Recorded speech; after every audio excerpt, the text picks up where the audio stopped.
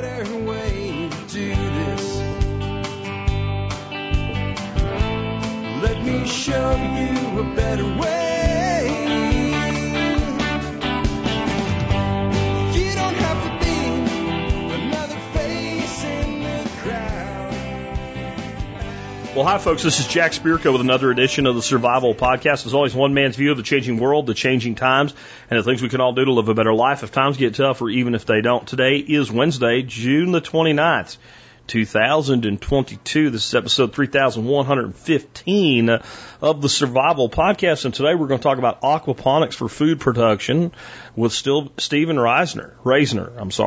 Again, episode 3115. This is a fantastic episode. It starts out pretty good, then it gets really good, then it gets even better, and then it gets fantastic. That's why it went 2 freaking hours, because it was just that good. I've made an effort recently to try to push the time of most of these shows. It's not always happening, but about around an hour.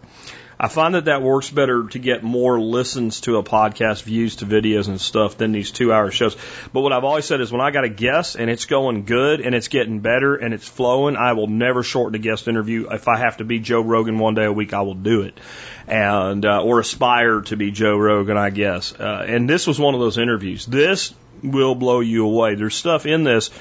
We're talking about aquaponics for food production today, but if you're not in aquaponics, if you grow your own food at all, like at least half the material will blow you away anyway, because it will work in systems other than aquaponic systems. And I think that some of the things you'll learn today just are kind of mind-blowing. Stephen dropped stuff that you know is kind of the inside secret sauce type thing that's taken him years to learn today. And sometimes it's a little bitty thing. And if you know it, it can change everything about your production systems. And it's why I see the guy as a kindred spirit, having just met him for the first time myself doing this interview, because that's what I've always tried to do. I don't hold anything back. There's so many times I get a guest, I can tell they're holding certain little insider things back, and you can understand. But what I'm really looking for are people that are so much the heart of an educator, they can't hold it back. They couldn't do it if they wanted to. That's this interview. This interview is good enough. I'm going to pull at least 2 segments out of it for shorts, for standalone shorts to put out as well, because they're that good. There's one that you'll hear toward the end on a Korean method of farming called indigenous microorganisms, or IMO. And I have talked about it before, but he breaks it down as the simplest way I've ever heard to do some of this stuff ever. And what can be done with it is absolutely, positively mind-blowing. We even talk about some stuff with mushroom production today. I give away a bunch of my little hacks and stuff I've done before, but now it's all in one place, talking to somebody else about it and getting feedback. Just a fantastic interview. I hope you really enjoy it. We'll have it in just a second. This was done by live feed on YouTube and Odyssey and all that. If you ever want to catch one of those, make sure you're on our Telegram channel. Just go to the survivalpodcast.com and click on Get Social to make sure you figure out how to connect with us. But the Telegram channel, it is very seldom that I don't, about 1 hour before a live stream, put out a notice on there that says, hey, we're going to have a live stream and here's what it's going to be about. And you can always find out about the next upcoming live stream, assuming I've updated it. Because like right now it may not be, it might still be this one at tsplive.com. tspclive.com. Yeah, I think I left the C off it the first time I said it. tspclive.com will have all the streams for the next upcoming one, usually first thing in the morning. I go ahead and update that with that day's live stream, if there's going to be a live stream that day. With that, before we bring Stephen on, let's go ahead and hear from our sponsors of the day. Sponsor today number 1 is JM Bullion. You guys know I'm a big Bitcoin stacker, but I'm still a silver and gold stacker, and I've been recommending, and I have not changed my recommendation, that you look at somewhere in the neighborhood of 5 to 10% of your net wealth in silver and or gold as a wealth assurance program, because they do have such a long proven history of being a store of value. And the reason you want to go with JM Bullion as well, they've sponsored this show for 9 freaking years, guys. That's loyalty. That's number 1. Number 2, free shipping on all orders. Number 3, they have better pricing than like Monex and APMEX. And number 4, I can talk directly to the president. So I just don't know why you would deal with anybody else. And if you're an MSB member, which you can learn about by going to the survivalpodcast.com/members. You get a discount. You can only use it once a month, but most people, buy their silver and gold once a month, so it's not really a big deal. It's not a huge discount, but the fact that they do it means a lot to me. It's an incredibly thin margin market, silver and gold. So check them out today, JM Bullion. Next up, Ridge Wallet. I've been using Ridge Wallet now almost 5 years. It'll be 5 years this December. It helped me minimize my EDC and carry less and not have that big bulging billfold in my back pocket that I take out of my pocket when I'm in my truck and I go to the store and then I go inside and I forgot my wallet and I got to go back out of the truck and people in line are mad at me and all that. That's all. And it protects me from identity theft. And they have some other really cool products. When I travel, I always use my Ridge Wallet backpack. It's cool. It's got integrated power charging. It's an incredible backpack. They have backup power charging equipment as well and some other really cool stuff. It's not just the Ridge Wallet anymore. Check them out, though. You find the website ridgewallet.com. And again, MSB members, 10% off everything at ridgewallet.com. With that, let's go ahead and dive into our interview. Again, this is done by a live stream video. And if you ever want to catch those, get on the Telegram channel at the Get Social tab at the Survival Podcast. And we are live. Welcome, guys, to episode 3115 of the Survival Podcast. Today we're going to be talking aquaponics with Stephen Raisner. Did I say that right, Stephen Raisner? Yes, you did. All right, I got it right. We're going to be talking about aquaponics. Stephen's worked all over the world. He's been in Canada, Jamaica, Zimbabwe, South Africa, all across the United States. He's done a ton with aquaponics. We're going to talk to him about just what aquaponics is. We're going to talk about something known as the dual root zone planting system, which I'm really interested to learn about. And so this is going to be a fantastic interview. We haven't done a deep dive into aquaponics for quite a while. Stephen, can we start out with, instead of diving into aquaponics, just who is Stephen? Sure. You're doing all this cool stuff with aquaponics and all, but where did you start out? When you were getting out of high school or college or whatever and trying to figure out what you were going to do with your life, how do you end up here? Sure. So I originally got a degree in IT, but I grew up on an organic farm. My grandparents had a 2-acre organic farm. I loved farming. And after doing computers for 7 months, I realized this isn't what I want to do with my life. I was still young enough to change the direction of my life and my career. So I got into growing plants again and working with fish. And I started working in the pet trade. And we used to use what they used to call river tanks, which was a method of recirculating the water in reptile tanks to keep the animals healthier and to have live plants and to just have a nicer looking enclosure than the bare bottom tanks that a lot of people have. So that's how I got into the notion of aquaponics. We didn't know it was aquaponics at the time, but that was my first introduction to all of that. And then later on, as I got better and better, I got it more into agriculture and started working at a large pond place and then moved out west to work with medicinal plants. And through that, ended up losing my job because of the floods that happened in 2013 in Colorado, and ended up working at the aquaponics source. And from there was the head of research for a couple of years and product development with them there and the team with Sylvia Bernstein back when she used to run it. And it was a good time. And when they sold the company, they kind of changed out some of the different staff there, and I started my own consulting company. And from there, I've gone on to work with all kinds of different medicinal plant and organic vegetable and fruit tree producers and all kinds of different things that are more advanced than just your average lettuce production in aquaponics. So let's start off with what is aquaponics. And I find that to be one of those questions, kind of like, what is permaculture? You get 10 permaculturists, you ask them the question, you get 10 different answers. And you just gave kind of an example of why, like you just explained, here's this thing that nobody calls aquaponics, but it's a type of aquaponics. So because I think that's really cool, doing the reptile terrariums with flow through. That's something I've done myself as a reptile enthusiast. It's awesome. So what is aquaponics to the person who's like, I really don't get it. Maybe they've heard of it, but I think there's a lot of misconceptions as to what it really is. Sure. So, aquaponics is actually, any type of plant growth where you have 70 to 75% or more of the plant, nutrients being fed from the fish.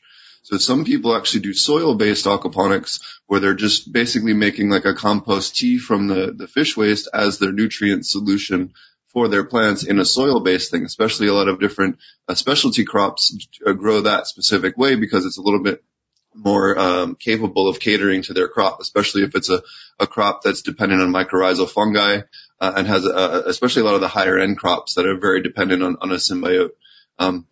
They can be much easier to dial in a soil-based media. And so that's a common way, but also things like, traditional aquaponics with DWC rafts or deep water culture rafts with floating rafts on top that have the lettuce and things like that. And then also media beds that are flood and drain, or wicking beds, which are just soil beds that have water at the bottom that allows the water to soak up, especially if you're in a very hot temperature place like Arizona or Southern California, or other places where it gets extremely hot, or Texas. This can be a great way with the wicking beds to allow you to grow even in 110 degrees, 115 degrees, and anything except for lettuce is going to still, do just fine. Your peppers and tomatoes and everything else, just rip because they have the access to that water deep in the root zone. Gotcha. And how does aquaponics fit into, let's say, a homestead or potentially a intentional community as part of the cultivation plan? Obviously, I've taught preparedness now for 14 years, and I've said that, like, the reason I always spend more time on producing food than things like guns and tactics and stuff like that is, I've been in a very few amount of fights in my life, but I've had to eat every day. So food production is paramount. Sure. So we actually have quite a few people now that are working this into their homestead, where they'll have kind of a 2-pond system with some type of solar water pump to pump the water from the lower pond up to the higher pond, with a stream that kind of flows through the entire property that they can then siphon off to water their various grow beds or hugel beds, or whoever it is that they have their property laid out. And then also having different areas of different fish. If I want to have 2 different species of fish that might eat each other, I can have them in the different portions of the different ponds, or even have a third pond in that chain and have different types of fish and shrimp in your production. Solar pumps have come down in price significantly. You can actually buy pond pumps that are, have their own solar panel and their own battery bank. You don't have to do anything for them. And that can work extremely well. But it also allows you to have all your different grow beds. If you just want to have a whole bunch of grow beds on the side of that pond or stream, a lot of people are doing that with their koi ponds and things like that as well for enjoyment, to further, get more food production off of their ability. Remember, you can produce off of 10,000 square feet the same amount of lettuce per year as 4 acres of soil. So, you really can get a really ridiculous amount of food production out of these, because they do grow leafy greens at 2 to 3 times as fast. You can get harvestable lettuce in 40 days or less, oftentimes, depending on what type of lettuce that you're growing. Let's talk about some of the equipment that people need, and I want to discuss some of the stuff that you're doing that's more specialized, like a dual root zone thing. But let's start off with the basics, and I want to throw some of the things I'm doing at you and get your thoughts on them if you've seen them before or not. But let's go real basic. Somebody wants to set up and do aquaponics kind of for the first time. Sure. So if you're just new to aquaponics, the easiest way to do it is you can go out and get an IBC tote. You can get those just about anywhere. You cut the top off, flip it over, and now you have a 4x4 grow bed. It could be a fun afternoon project, as long as you got a wire cutters or a sawzall, and away you go. If you want something even simpler, you can get a concrete mixing tray and a tough tote, and a piece of loop tubing from Home Depot, and then go to the hydro store or the garden center next door and get a flood and drain kit. A hydroponic flood and drain kit that'll cost you about $10 for the plumbing and the bulkhead. And then away you go. You get a little pump from the aisle there in Home Depot for a fountain, and that's going to allow you to flood and drain your grow bed. You can use a method called a loop siphon, which is just a piece of tubing that goes up and loops over and goes back down. You can look that up on Google. But basically, the top of the loop is going to be the water height, so that you basically wanted that to be about halfway up your grow bed. Put a little screw or a pin in the side. That's perfectly fine. Put your loop over it and away you go. You can build one of those for about $40 at Home Depot.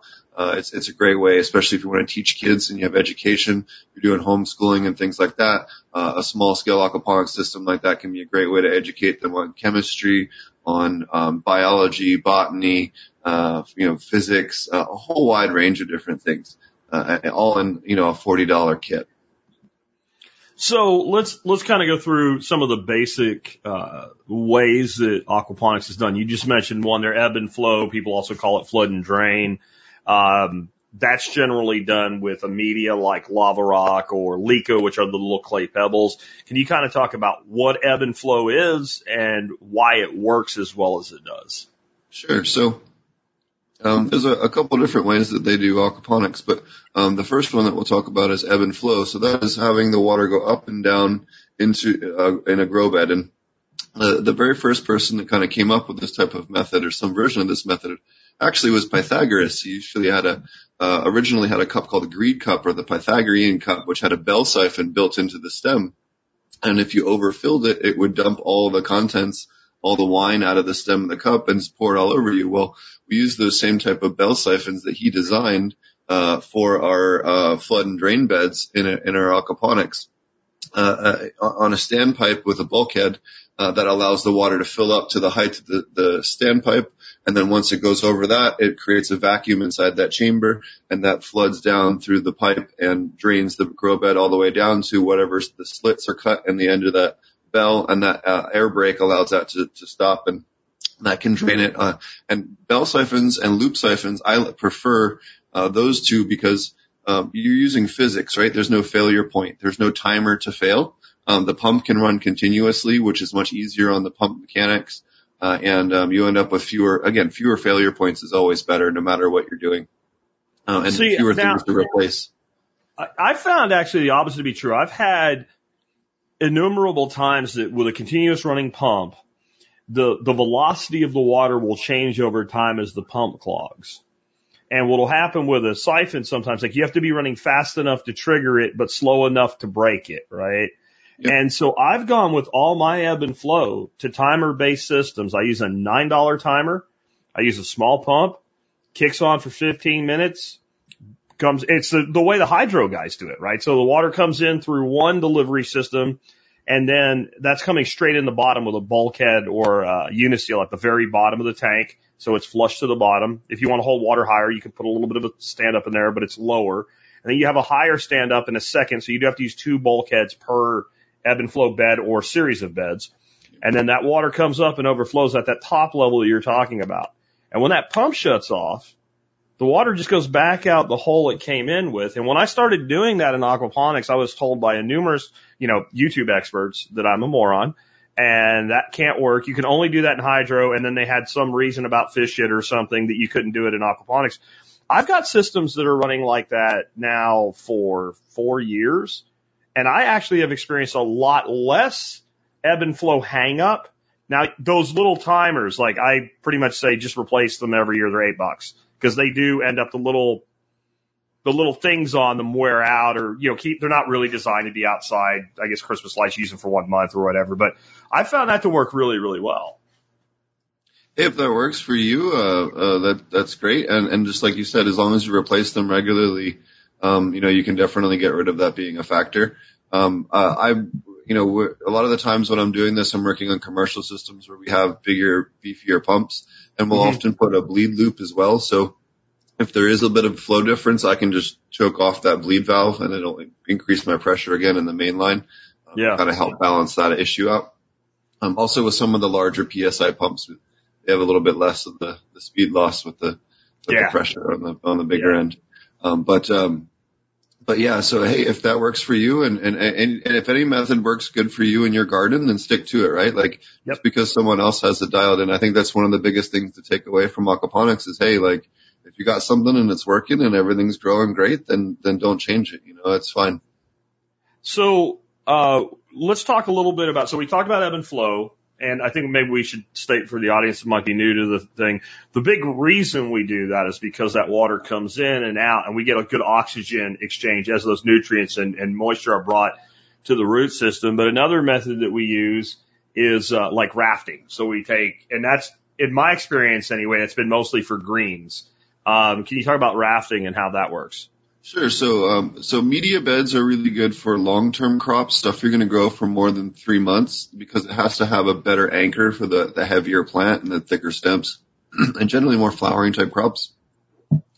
Raft beds are much better for leafy greens, quick turn stuff that you're going to grow pretty fast and then pull out. If you leave a lot of the crops in there too long, they'll actually get too large and bust up your rafts at the base where the roots come down. They'll especially things like Swiss chard can shred your raft. So don't, be careful with some of those. But a beautiful one is red sorrel. If you ever grow red sorrel in raft beds, they get these beautiful silver roots that look like they're made of metal. They're absolutely beautiful. But it can be a great way again for growing any of your different leafy greens and things like that at a much faster rate. The other thing that's nice about DWC beds is they do act as a thermal, holding a lot more heat. So if you combine that with a solar heating system, it can act to help significantly heat your greenhouse. If you're in a colder climate, especially in the wintertime, you fire that up in conjunction with a solar water heater like we did in Colorado, and you can really, get a ton of thermal mass out of that thing. And that's mainly because we're increasing the overall volume of water in the system, because now we don't just have like our fish tank. We actually have kind of these remote water tanks as well. And I've noticed in particular commercial operations, and I know you do a lot in the cannabis industry too, but commercial operations more in, let's say, the food industry rather than medicinal industry, they tend to focus mostly on greens because they're quick turnover and high profit compared to something like this tomato plant that, it'll produce a ton of tomatoes, but I got to get it into production. It has, with chickens when we're doing eggs or ducks when we're doing eggs, we call it a feed net. Like I have to feed this animal for 6 months before I get my first egg. And then I have this relative turnover where a lot of these leaf crops, you can grow them when they're babies in a lot less space. So people have the succession going in and they're able to be a lot more financially sustainable that way. And so I've seen, like half acre or 1 acre greenhouses where 70% of it is deep water tanks for greens. And they're still growing a ton of tomatoes or peppers or whatever in ebb and flow. Absolutely. And that tends to be the most profitable, especially if you're near a bigger population center, because again, your dollar per square foot per year is going to be better with that higher turnover. Just like you're saying, baby greens is a really high dollar one. The biggest reason why I see people kind of fail with that kind of issue is they don't do enough homework with what types of crops that they should be growing.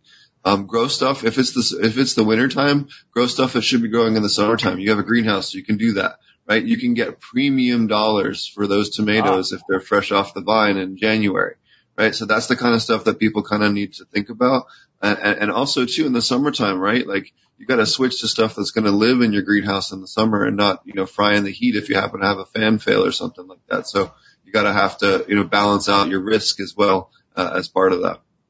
What are some methods that you specifically use for various crops? Like we already said, like leafy greens, deep water, tomatoes, peppers, things like that. We're going to use probably ebb and flow, some sort of media bed, Dutch buckets or something.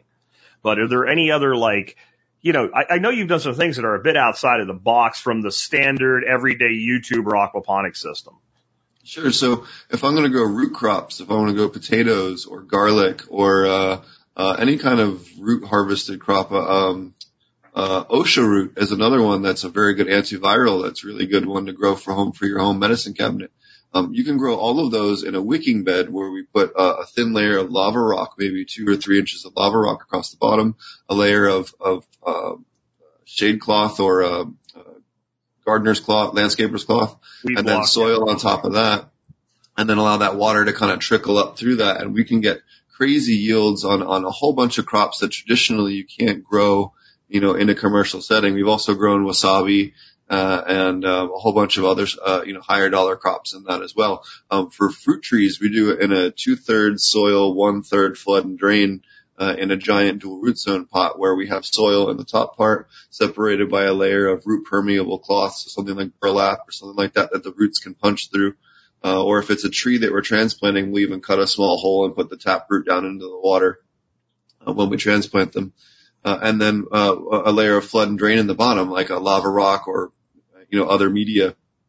And that works extremely well for tomatoes that you're going to grow long term, but also peppers, fruit trees like lemons, citrus, peaches, cherry trees. We've grown avocados, a whole wide range of different stuff that way. We've grown banana trees that way as well inside the greenhouse. So a whole bunch of great stuff on that. And then as far as the quick turn stuff, just like you're saying in DWC, and then if you're going to grow kitchen herbs and you want really high essential oils, you can grow them in what's called an NFT, which would be like a piece of pipe with holes cut in the top of it, like a hydro trough. And that allows you to pull the plants up from net buckets and root prune. If you root prune, it basically simulates as if the insects are attacking the roots or feeding on the roots, and that increases the essential oil production in the plant. So growing thyme, rosemary, oregano, basil, all of those things will respond well to that and increase the essential oils and be much more potent.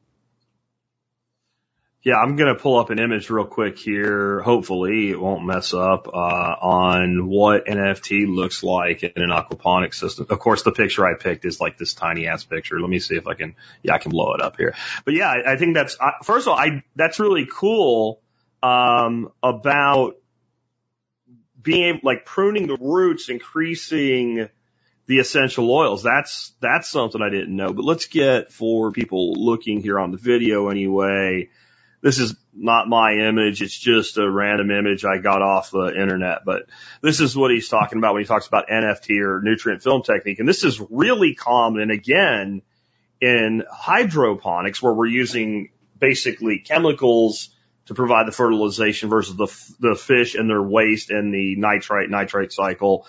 But there's a lot of things like this. I agree with you that I see hydro people doing and aquaponics people tend not to. And I think this is honestly one of the easiest ways to grow lots of greens. And it's also very oriented towards succession cropping, because you have those little net cups and you can grow in a media like Rapid Rooter, or you can grow on Leca, whatever you want to do inside that cup.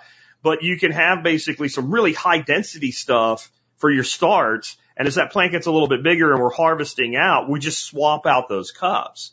And that, to me, that's been a fantastic, and I've done it both hydro, I do both. And, it's worked equally well. And I found, I don't know about you, I found that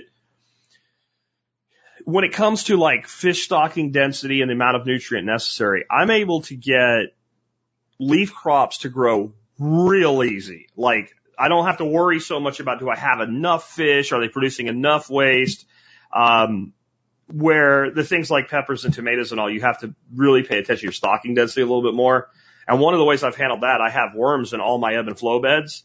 So if the fish aren't producing enough waste, I throw fish food right on top of the ebb and flow beds, and then the worms come up and eat that, and that improves the overall nutrient interaction in the system. And people ask how do you get worms in there? You put them in there, but I don't know about you either, but every damn aquaponics system I've ever set up, the worms come. I don't know. Like, they show up. Like, it doesn't matter where you put it, there will be worms.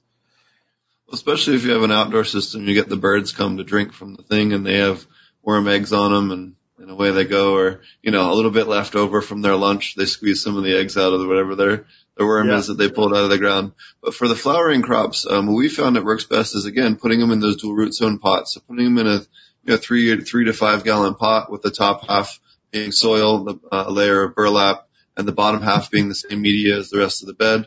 Setting that line where the flood and drain layer is just above, just below the cloth that separates the soil and the media, so that you're not getting that water touching the soil. You want to top water these and have control over the moisture in that upper zone. And then that allows you to feed if you want to add an extra bloom booster, potassium silicate, or some kind of other booster to that without messing with the fish. You can, individually feed different plants on a different ratio. So if I want to feed my fruit tree over here, and the tomato here, and the cucumber here, they can all get fed at different rates, but still get, 75, 80% of the nutrients from the main fish system. And that allows you to kind of dial in a whole bunch of different types of crops all in the same system without anybody being unhappy. You also have a major pH buffer in soil compared to in water. So if a plant needs a certain pH, and you can have some leaching issues. I'm really excited to hear you talk about this. I've been doing this 8 years now. You are the first person, other than myself and my good friend David, that I've heard really talk about integrating soil-based agriculture into aquaponic systems. We do 2 types of wicking beds that seem very similar to what you're doing. We do what we call a flow-through wicking bed, where we have a constant flow, coming from the aquaponics system. And a lot of my systems are more garden ponds. They're large amounts of water compared to grow media. And that's why I'm doing the soil, because if I was doing straight aquaponics with that, I'm not overstocked and overfiltered enough to get enough nutrient exchange. So we'll have that just run a slow cycle all the time. And as long as you're not, like you said, getting way up into your soil layer, you're not leaching, you're delivering nutrient versus taking nutrient. And then one way we found with a lot of systems to save energy is we'll have a pump, kind of like the ebb and flow on a timer, except it's not really an ebb and flow. It'll run and pass through that wicking bed. And it might run for 15 minutes and top itself off in the morning, and then maybe it runs at noon, and then maybe it runs at 7 o'clock at night. So it runs 45 minutes the entire day, and it just keeps that level of water high enough in the wicking bed that that bed never dries out. And then, like you said, if that plant needs nitrogen, throw some frickin' blood meal on it. If it just needs an overall kick, you can throw some compost in with it. If it looks like it needs a little CalMag, you throw a little CalMag on it. It doesn't matter. It doesn't disrupt the entire system, and you don't throw your aquatic side of your system out of balance. And I wonder why, like, so I don't know how you came up with this. We came up with it on our own. I've always said, I don't know if anybody else doing it. Now I have to give you credit and say, I know at least one other person doing it. Like, why do you think it's not used more by other people in aquaponics? Because to me, it's the easiest thing I've ever done. Well, so at least to answer that part of the question, there's a lot of purists that think aquaponics has to be done with no added thing other than fish food and no soil, because that's like people have in their mind that it's soilless. And it's like, no, why can't it just be that the fish provide the bulk of the nutrients, right? Like we do in soil, we're perfectly cool with that from cows, right? We see cow manure used in this application in the exact same way. Why does it have to be this funky way with the fish? I never understood that. It's just kind of like a weird, I don't know, belief thing that people have. But, I think that a lot of it too is the fact that you have to remember that microbes act like, a way to stimulate the plant's immune system, right? So if you have fungi that aren't pathogenic, they're going to stimulate the different aspects of the plant's immune system that help it deal and manage fungi and its root system, be them pathogens or non-pathogens. Same thing with bacteria and viruses, right? So the more species that you have access to the plant's root system, the more it's going to build that immune system up in the plant. So that's going to help the plant defend itself against disease, but it's also going to increase things like terpenes and flavonoids and other secondary metabolites like phenols that are going to help the plant defend itself, and also increase flavor and increase mouthfeel and increase scent and other, overall positive experiences from that vegetable or crop, so, this is the reason why, you have healthy living soil. Anyone that has a garden soil at home and does composting knows that it tastes better. The reason why it tastes better, and we've quantified this, testing it in hydroponics, and aquaponics and living soil with medicinal plants, is that your terpene levels and flavonoid levels can be 300, 400 times higher with all of that microbial diversity in the root system, stimulating all that secondary metabolite production in these plants. So that's the reason why you have healthier plants when you combine the microbiome of the aquatics with the terrestrial. Now you're combining two whole different biomes that are all plant friendly and are happy to interact with that plant root system. Now the plant's producing a ton of extra secondary metabolites and really thriving and really defending itself in a way that it wouldn't do just in soil or just in, a DWC, for example. No, I agree. And it is strange to me that we have purists in aquaponics and they're like purists against nature. Like is what it seems like, because when you're saying that, what I'm thinking of is like two plants that I grow that I don't think are real common for anywhere, but let alone aquaponics, and they're ideal for it. One is Apius americana groundnut, and then the other one is the Chinese duck potato, the large duck potatoes, right? And they almost they're arrowheads. They look a little bit like an elephant ear, but more like an arrow, and they're both great crops. Well, in nature, arrowheads grow at the edge of ponds in mud and muck, and that's where they wish to be. That's the greatest place. A little bit of shade and a lot of muck and lots of water and lots of nutrient, and they're happy. Well, I can't do that with an ebb and flow bed. And they do grow in ebb and flow beds. They just do better in muck. And so to me, like the easiest way to grow them, I just get big tubs. I put a layer of gravel in the bottom. I fill them up with like a compost mixture. I throw one duck potato in the middle of it, and I literally just build a platform in a water tank and sit it in the tank constant. Like, and then it's sheltered, like the fish have a place to hide. Like, to me, that makes perfect sense. And then you're not running water through it. It's not leaching nutrient or what have you. And it's doing a little bit of compost tea action into your whole system. The other one, ground nut, if you find it in the wild, where it grows naturally like crazy is on a stream bank. That's where it wants to be. It's a very shallow rooted thing. It doesn't have deep roots. It grows, when you pull them out, it's almost like pulling a necklace out, and you'll have a big one and a little bit smaller all the way down. And, those were grown commercially early on in when we first were settling North America. And what's more like a stream bank than a wicking bed, right? It's literally the same. So it's amazing to me that I guess maybe it's not more, people aren't more open to it. Oh yeah, no, you don't see it anywhere as much. You do see it a little bit now that you have seeing larger systems, and they do want to have kind of a bit of a 1 to 3% pass through of their system per month. So they're running it out to terminal wicking beds, usually on the outside of their facilities, especially in places like California and other things that very much punish you if you put water into the ground from an agricultural facility. It can be a great way for you to still make use of all of that leftover nutrient solution. Get around some of those regulations. We also have a lot of places doing that too, to donate. They'll find a local food pantry or something to partner up with and, bring a truckload over and water their garden, or a local community garden as well. Very smart, because now it's not agricultural water going into the ground. It's more agricultural irrigation for more agriculture, right? That's really cool. And yeah, what could be better than this high nutrient, aquaponics water?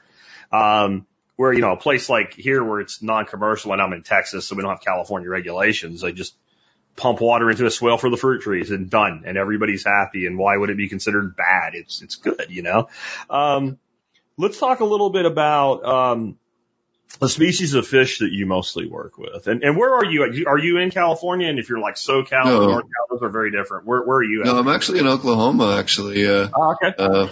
I'm just outside of Oklahoma City, near the Shawnee area. So, I do a lot of work out here. There's lots of vegetable growers and medicinal plant growers here, doing aquaponics and living soil. So it's a good place to be for agriculture right now. There's certainly, a lot of agriculture going on in Oklahoma these days, and soon to be Texas too. You use quite a few aquaponics farms down there. There's a huge, tropical fish, farm, near San Antonio. That's also an aquaponics facility as well. They monetize the fish through resale, that way.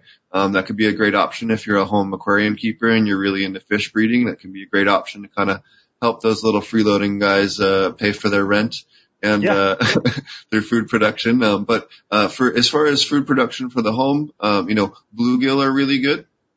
Tilapia are really good. It just depends on if you're heating it or not. If you're in a warmer climate or you can heat it, tilapia are going to be the best bet for turnover. If not, bluegill are very, very good for higher density turnover. Yellow perch can be another good one for the home producer. Channel catfish can be another good one that can be good for the home producer as well, that are, not overly difficult for the beginner, aquaponist. So kind of one of my favorites is just, I'm going to say I wouldn't advise this in like a chop and flip 300 gallon, because it's not spread out enough for a tank, is bullhead catfish. And what I like about them is there's no limit on them. There's no size limit on them. And the one thing, they will eat each other, like flat out eat each other. And I've played with them. Like, I did a little demo system in my shop for students, and it's a 40-gallon breeder fish tank. And I built like this beautiful little cave system, all this limestone rock from the property and stuff, and all kinds of hides. And I put like 10 little bullheads in there. And you didn't see them very often because they all hid. And then I broke that tank down like 8 months later, and I had one big catfish. Right. So he probably hammered the smallest of his brothers. But like, I have a system now. It's 8x16. The water, tank system is, and it's about 2 foot deep. It's half in the ground outdoor system. And I got a couple hundred of them in there, and they get, I'm sure somebody gets eaten once in a while, but that way they have that space to spread out. And the beauty of it is I can take my grandson a couple of days fishing each summer, little pieces of shrimp, and we can bring home with an aerated bucket all our fish for the whole season. And they produce a lot of waste too, so they grow really, really good crops. And I think that I love tilapia, the idea of tilapia, I guess. I think that my problem with tilapia is, like you said, if you're not heating them, this whole idea, in my opinion, that we can take little bitty tiny tilapia and in 8 months we really have a fish big enough to harvest that's worthy of killing it. I don't really agree with that in my experience. Like, it takes like a season and a half, and then you got a plate size fish per tilapia. But if we use native fish live in native water. They deal with native pHs. So if we're using a well, we're going to have similar water. People are always freaking out because I have a lot of limestone in some of my systems. And I think the patina you get, that, like biofilm, I think that mitigates that a lot anyway. But I'm like, these fish came out of a creek that runs through limestone. It doesn't matter. It's that they're used to it. They get local diseases. They're resistant to them. I think that if you can do that, that's probably the easiest thing. And then my other thing I always tell people, like, you're cycling a system. You don't have time to go catch fish. You don't want to buy really expensive fish. Go down to Petco and buy a couple dozen freaking feeder goldfish and whip those things in there. And any of them that die, just take them and stick them in your wicking beds like fertilizer spikes. The trick I've found with the fish side, especially for preventing disease and accelerating growth rate, are you familiar with lactobacillus bacteria? Do you talk about that a bit? So there's a methodology called labs from Korean natural farming, or basically taking the whey. If you're doing milk ferments, your curds and whey, the whey from it is what's considered a lactobacillic acid bacteria serum. You can take that and put that in your aquaponics system at a rate of 1 to 1,000, and that works extremely well. So 1 gallon of lactobacillus serums per 1,000 gallons of aquaponics system, and that helps treat things like prevent issues like E. coli, salmonella, but also has high amount of vitamin B. It breaks down the sludge in your system. But we've actually done trials with this with a couple of different universities. KSU did a study on this. They found it increases fish growth and plant growth 15 to 20%. We've also used it 3 times now to eliminate E. coli in aquaponic systems that had leafy greens in them, where they had non-human pathogenic E. coli that was causing them to get false positives. We were able to use that to eliminate it without having any type of negative impact on the system, so it can help ensure food safety in your system. And then what you do is you take the curds, off of that, the cheese that forms on the top of that, and you feed it to your fish, and it's basically fat and protein, so it accelerates and vitamin B. So it accelerates the growth rate of your fish. It helps prevent things like fin rot and things like that, especially with bluegills and perch. They can kind of beat on each other a little bit and kind of pick at each other a little bit. It really helps prevent that secondary fungal infections they often get, especially if you have them in higher densities. That's interesting. Let's go through what you're actually making again, because I get the lactobacillus thing, but are you basically curdling yogurt? I mean, how are you making this product? Sure. So we usually what we'll do is we'll take 4 gallons of milk. We'll take about a quarter gallon of rice wash. So we'll take rice and we'll just wash it so that we can get the dust off of it, that we're normally eating rice for the house. We'll save that water that has that rice dust in it, and we put a quarter gallon of that in there, and that gives us some of the yeasts and things like that from the rice.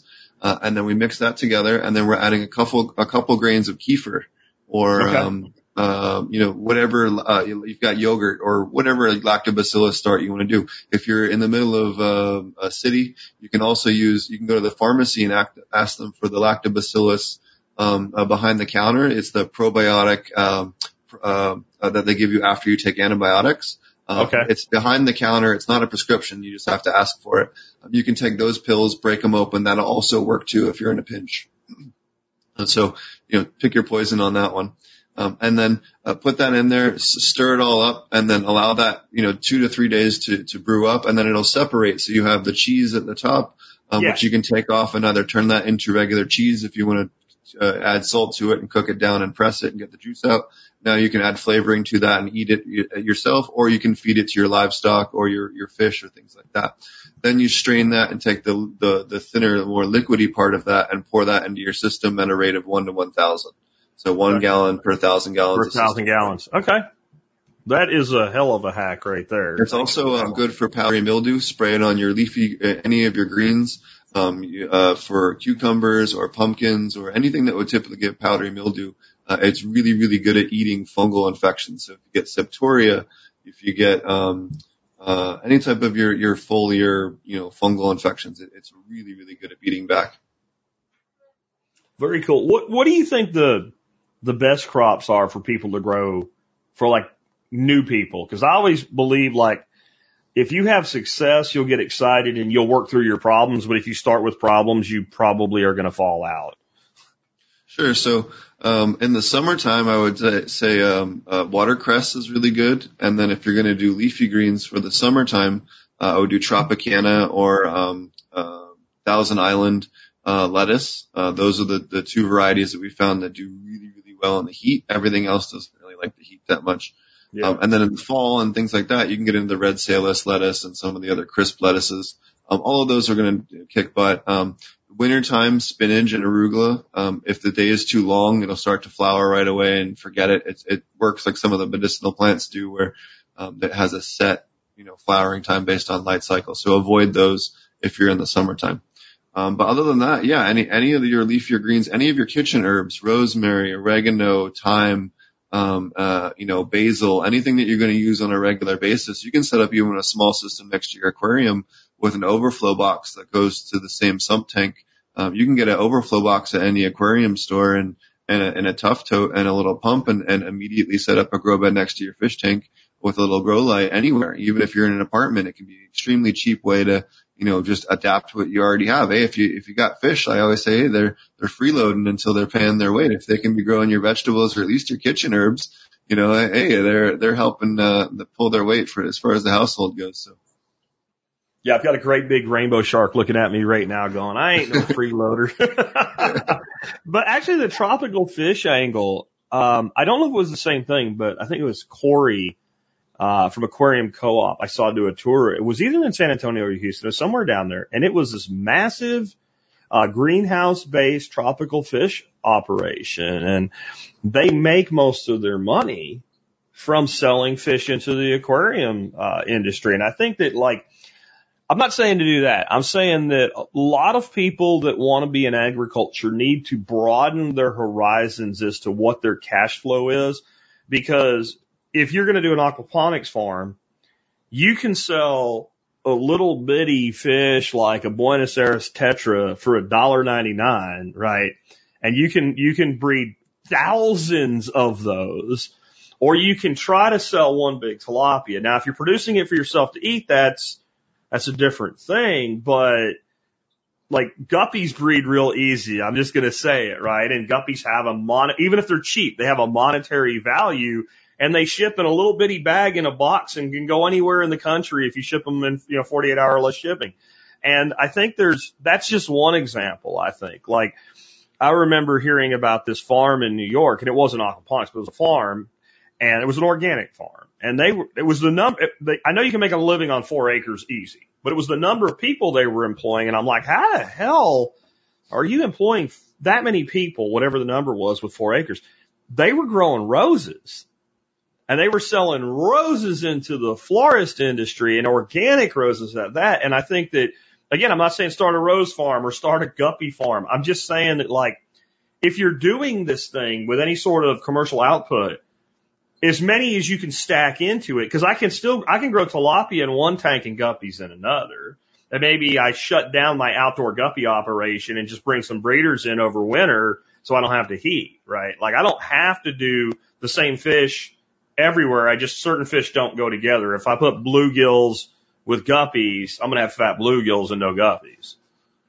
It also depends, too, on what regulations you want to deal with, right? So you don't want to have a ton of inspectors around all the time. You could do something like butterfly koi and sell that into the pond market. And that's honestly the one with most of the people that we start off with the first year or two until they get the rest of the farm dialed in. We recommend them always do butterfly koi. There's no other fish that's going to be as easy to raise and get as much dollar gained, per inch gained. In this time spent that you're going to grow them than butterfly koi. They always have a ridiculous resale value. And then once you have the rest of the farm dialed in, then you can swap them out for whatever fancy fish that you want. I think a lot of times too, people try to take on too many different things at once that are kind of complicated, and they would crush it if they could focus on one or two at a time, but they try to take on 6 or 8 of them at a time, and it just ends up being not enough hours of the day. And it's not that they're incapable of accomplishing it, because they absolutely are. They're just overwhelmed. And I think that I see that quite a bit, with that. But again, butterfly koi really is the best way to go. The other thing is that, for instance, some of the medicinal crops that we grow are still technically Schedule 1 in terms of the feds, and we can't actually get a meat processing license for those facilities. We can't kill the tilapia on site because the meat inspector is a federal employee and can't step foot on the property. So we have to actually, have a separate tax ID number with a separate plot of land on the property that we can put that building to have that separately regulated to where that's all kosher, or we have to partner up with a third party business. So that could be another issue if you where pet trade licenses can be, $1,200 or $700, and away you go for the year. You don't have to worry about anything. They don't really hassle you or inspect you or anything unless you're being accused of something. So they're much easier to deal with than meat processing or food processing licenses, again, depending on what type of crop someone wants to grow. And I would say this applies to small-time backyard hobbyist grower for yourself, too. So where I live, I don't know how much you know about my property, but I'm pretty much sitting on limestone slab. I've got anywhere from 2 inches to 11 inches of dirt anywhere, and I've got I don't mean rocks, I mean slab. So I've built a lot of above grade kind of tanks as backyard ponds, and I've got one that's 12 by 12 foot built out of 4x4s and a pond liner.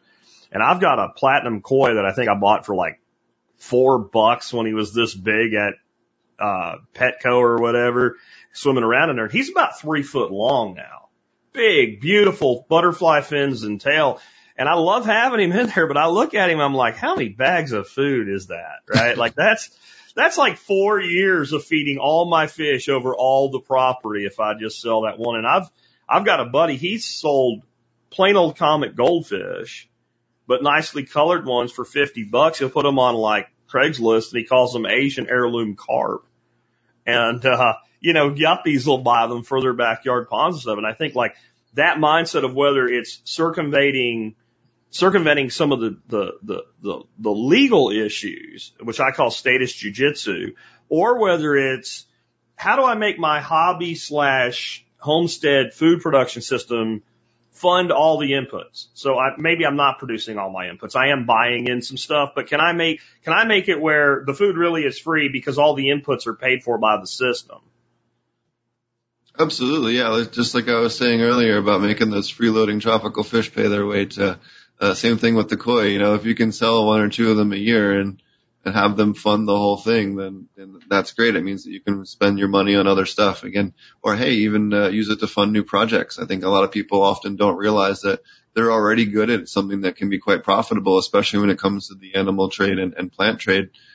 Taking cuttings of plants and propagating them is, again, especially with all the lockdowns and the other craziness that we've had the last couple of years, the home plant trade has exploded, and the imports have really, a lot of the rules for the plant imports have changed and gotten much more restrictive. So, cloning and taking tissue cultures of and cuttings of your plants at home that you already have big collections of often can be a good little side hustle. I have quite a few friends of mine doing that with their pitcher plants and other things that can be quite profitable. And hey, you already have a bunch in your house,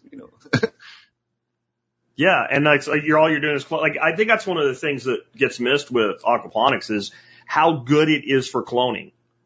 Like ebb and flow beds clone, and then you have this loose media. So when you pop that new rooted cutting out, you don't lose any roots. Like it just, especially if you use Leica. And I always say it costs 3 times as much and it's 10 times better. So you should probably use Leica. At least like in a deep ebb and flow bed, I'll do like half lava rock and then I'll cap it with Leica because it's just so much. It only hurts once, right? But like, a plant I can think of that I clone the hell out of is goji berry. So you open up like a Stark Brothers catalog and all. These plants are $20 a plant. They send it to you. It looks like somebody stepped on it before they put it in the box. And you go out in the spring and you cut a bunch of green stem cuttings off of your goji berries. You pop them in an ebb and flow bed, and in 2 weeks they have a huge bushy root system. And if you don't always have to be full-time into a thing. It can be that side hustle. And you sell, let's say 10 of them at $10 was $100. That's a lot of fish food, right? You sell another 10 at $100 and there's all your CalMag and all your extra stuff for the year. And pretty soon the food really, even if it's a little bit profitable, then the food's really free because now you've covered your time, investment. Absolutely, absolutely. And when I was in Jamaica, we were doing moringa trees. We were cloning those every 3 to 4 weeks. Even your fruit trees in the yard, don't even think that just because it's a woodier crop that wouldn't work as well. Obviously some things aren't going to work, but even stuff that you think that would be a little more woodier than you'd think as well, even can be, do quite well and just even a flow through. We were doing those just in NFTs, big pieces of bamboo that were just NFTs with them stuck in there. So you don't even have to get super fancy. That's a really good one because people spend a lot of money on bamboo, and if you have a good place to grow it, you can put in 3 or 4 rare varieties of bamboo, and you have a constant source of new clone material. Mulberry trees, we've done those, like you almost can't not root that. Any willow. I mean, you use willow to make rooting hormone, basically. So willows will just root. Hybrid poplar will just root like that. All that stuff for selling fodder trees that Nick Ferguson, one of our council members, does a lot of business in, his fodder trees for, lambs and sheep and rabbits and things like that. Another thing I've cloned like crazy, which is easy, but it's how fast you can do how many, is sweet potatoes. So I grow sweet potato every year. And you cut a bunch of cuttings off. And I do a thing I call it an air stack because I don't know what else to call it. And it's kind of increases aeration and it acts as a solids trap at the same time. So I'll take like a 5-gallon bucket and I'll put a piece of PVC pipe into it. And I'll have coming off one of the pumps just a straight return system. So it's pumping water back in. And I'll drill a couple little holes in that pipe. And that water hits that pipe and then it's moving that water inside that bucket or a tub or anything that's submerged in the water. And then you're pushing oxygen out of those little holes. Well, most of your sediment ends up trapped in the container. And what I found is that you're kind of spraying that water into that pipe. You can take like 24 sweet potato slips and stick them in the pipe at the top. And they're not actually really in the water. They're getting that spray. And those things, like you have to untangle them in a week with the roots they put on. And I've sold those like on Nextdoor just to neighbors. And you sell, 10 sweet potato slips for $15. And how you do 10, there's $150. And it's just this little small, because I don't want to make 1,000 of them. I don't want the workload. I don't want to do that. I just want to help my neighbors and get a little bit of money at the same time every spring. So you do that one time. It's done for the year. Can I get some more? No. Come over and I'll give you one you can root it yourself, right? Like, there's so many ways to stack that stuff into these systems. Yeah, what has even more salicylic acid than willow even is aloe. Aloe actually has like 4 times as much. I did not know that. Don't know that. Yep. And you're right about things like the pitcher plants and stuff like that. Like, I have a friend that's way big into that, terrariums and all that. Like, people spend a lot of money on that stuff. I mean, a ton of money on it. And that's like, you can grow 150 tomatoes or 10 pitcher plants. And probably make more money on the 10 pitcher plants. Moving on from there, what do you feel aquaponics really offers over other cultivation methods? I get a lot of flack sometimes from kind of the permaculture purists that everything needs to be in, God's soil or whatever. And I think there's a lot of advantages to aquaponics. Yeah, so aquaponics, you're going to get a much higher turnover. We can grow lettuce in half the time or less. We can grow medicinal crops in half the time in veg and 15% faster in flower. We can get, and oftentimes things like peppers and cucumbers and things like that, we're getting fruit production within 30 to 35 days. Where we're getting flowering production and, immediate production of stuff that normally would take 2, 3, 4 months for that plant to mature. So, allows us to really accelerate the overall plant production, allows us, if we're doing a direct side by side between a soil and aquaponics, we get higher essential oil production, especially when we're talking about medicinal compounds with certain crops, especially a lot of the ones that I like to grow. You really do get a higher percentage of those medicinal compounds. If I'm trying to do that for a pharmaceutical production for myself in terms of making my own medicines or if I'm doing it for production of trying to have the best tasting herbs for my kitchen. Either way, I want the best secondary metabolite production and essential oil production. So that's really where it excels, is that speed of growth and then that overall potency of the plant.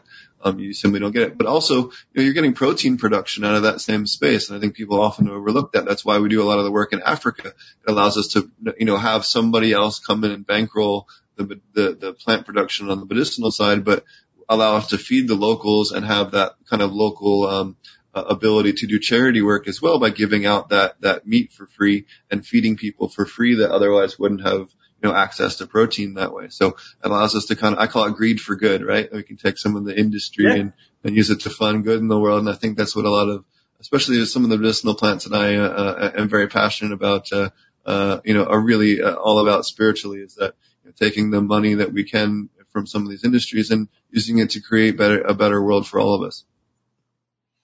Yeah, I think another thing that gets overlooked is, because it's so obvious that it gets overlooked, and that's the lack of irrigation, right? So like this year, and I think I'm a pretty damn good conventional gardener.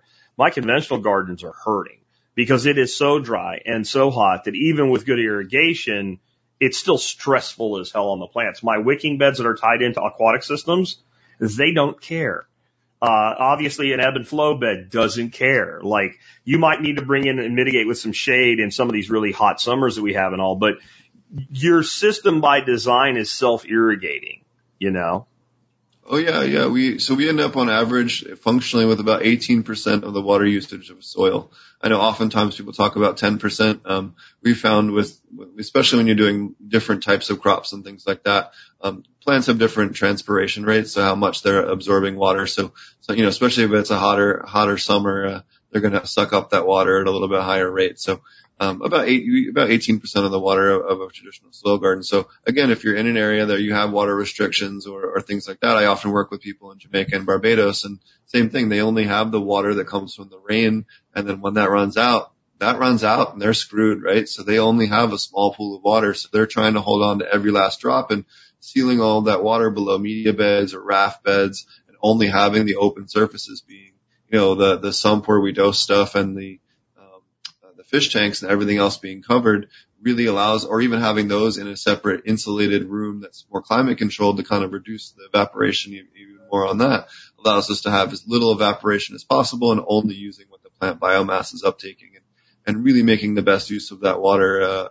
especially with the changing world that we have and the summer's getting a little bit hotter. It helps all of us, get all the plant production and food production that we want without getting hassled by the man.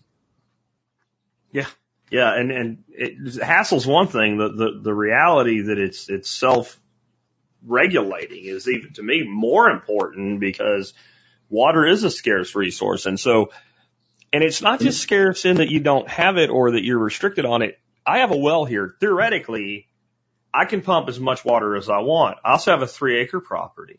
I can't irrigate the whole property. I can't do it. Like, even what I've said, okay, we're going to irrigate these areas. So while I'm irrigating this spot, my well just doesn't have enough production to irrigate this spot over here. So even though it's theoretically unlimited, it isn't. And that, during the spring and the fall, I don't really need much of it. A little bit here and there goes a long way. But in the summer, it's hard. And I told my wife, with some of the problems we're having this year, I'm like, freaking by next year, everything's going to be a wicking bed. One way or another, everything's tied into an aquatic system and everything's a wicking bed, or I ain't doing it, or I'm going to grow cactuses in it or something. Like, I'm not doing this, because it is really a difficult thing in some climates to provide irrigation. And you don't have to irrigate aquaponics because it is irrigated by the nature of being aquaponics. Well, the other nice thing too is I have a lot of friends that are growers and things like that as well. And they're like, well, how do you go away for 4 or 5 days and have your garden maintained? And I'm like, what do you mean? Like, you can't go away for 3 to 5 days, like, and not have a garden? Like, no, I don't want that. I want to be able to go away for a week and come back and the garden's just going to maintain itself. I don't want to have to sit there and baby it and have to water it. That's just too much work, I got other stuff to do. Maybe have somebody look in and make sure a pump didn't die or something, but other than that. Yeah, exactly. But especially if you want to spend a couple of extra bucks now, you can get all the different ones now to connect to your Wi-Fi and things like that. And if there's something wrong with the pump, it'll notify you right away and you can go work. Especially, it's something that I often talk to people about is putting those little monitoring systems or getting the extra couple bucks on the higher end pumps for those, because it's like an insurance policy, right? Like I know for a fact that my garden is good and my my pond is good and my fish are happy and all that. And rather than having to, find out afterwards and replace everything, it's a lot cheaper to spend an extra, $75 or whatever and get a slightly more expensive pump that'll let you know. So something I think is often worth the extra couple bucks. Yeah, and as long as it's not a long-term power failure, I'm also of a believer. I don't have a system with a pump. I have pumps. So if one pump flat out dies, maybe the other one is not optimized to keep the system, but it has that kind of buffer of overhead of it'll be all, I won't come out an hour and a half later and find dead fish, because when it's 105 degrees here, you don't have a lot of forgiveness in a system going down when you're stocking it at the levels you need for aquaponics or even just aquatics, right? But if you have that smaller pump that's doing something else, that gives you that kind of like freeboard on a dam, so to say. The other thing that we did this a lot in Africa, because in Africa, if my pump fails, it could be a month or more before I can get a replacement, right? So what we do is we have a separate loop, and what we have is called a motorless pump. So it's just an impeller that has a drive shaft with a water sealed bearing on it, and we can put a lawnmower, I can put a drill, I can put anything I want on it. So if someone's a homesteader or a prepper and really wants to have, kind of a, man, I can make this run on anything, you can absolutely get those housings that are built for the different plumbing sizes online that you can take any motor that you want to and stick it on that drive shaft and away you go. So that can be really good, especially when we was working in Africa, because then it didn't matter. I could run down to town and I could find something that'll run on. We can put a belt on it and we're good to go. Yeah, what that makes me think of is maybe it would work together, not for a full-time thing, but as a redundancy. I've recently started getting into 3D printing more, and right now I'm pissed off because I can't get adhesion to my bed and shit's warping and screwing up my prints. But as I started looking more into what you can build that other people have designed on Thingiverse, there's people that have built windmills and they're trying to make power, and those windmills are just not that big to make that much electrical power. But I was like, boy, that thing would move some water. Right. And so you won't move unless the wind's blowing, but the wind blows a lot of time and it's just extra moving water, and extra moving water is extra oxygen, and that's never bad.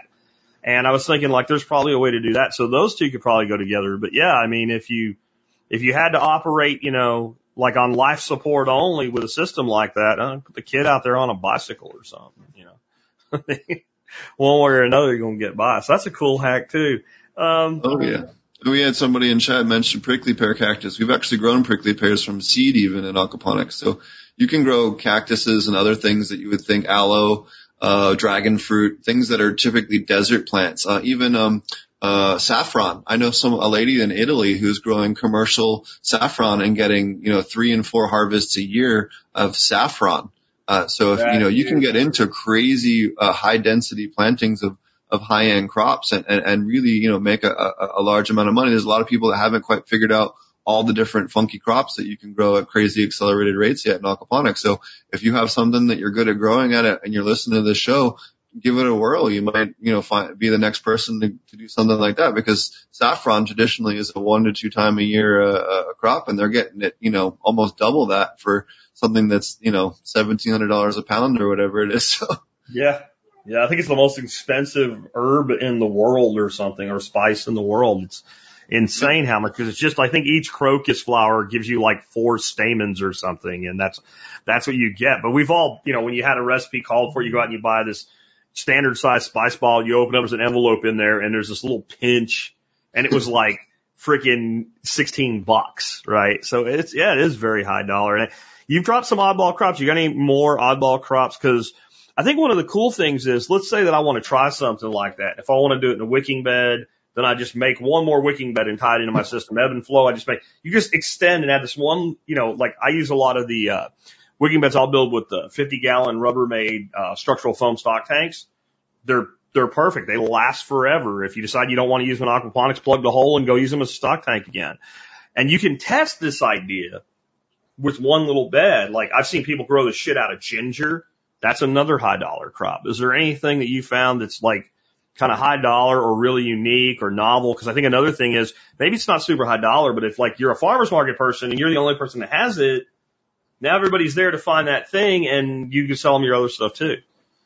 Sure. So, you can grow garlic at a much accelerated rate in aquaponics. That'd be one where if you did have extra space and a couple of extra larger beds that you could dedicate for a longer period of time, that's one. We've grown enormous elephant garlic in, 4 months, which is way faster than you normally get in garlic. It'll germinate in 2 to 3 days in aquaponics, which is faster than about the month that you normally get for garlic in a soil. So, that would be one. As far as other funky crops, we did, these little,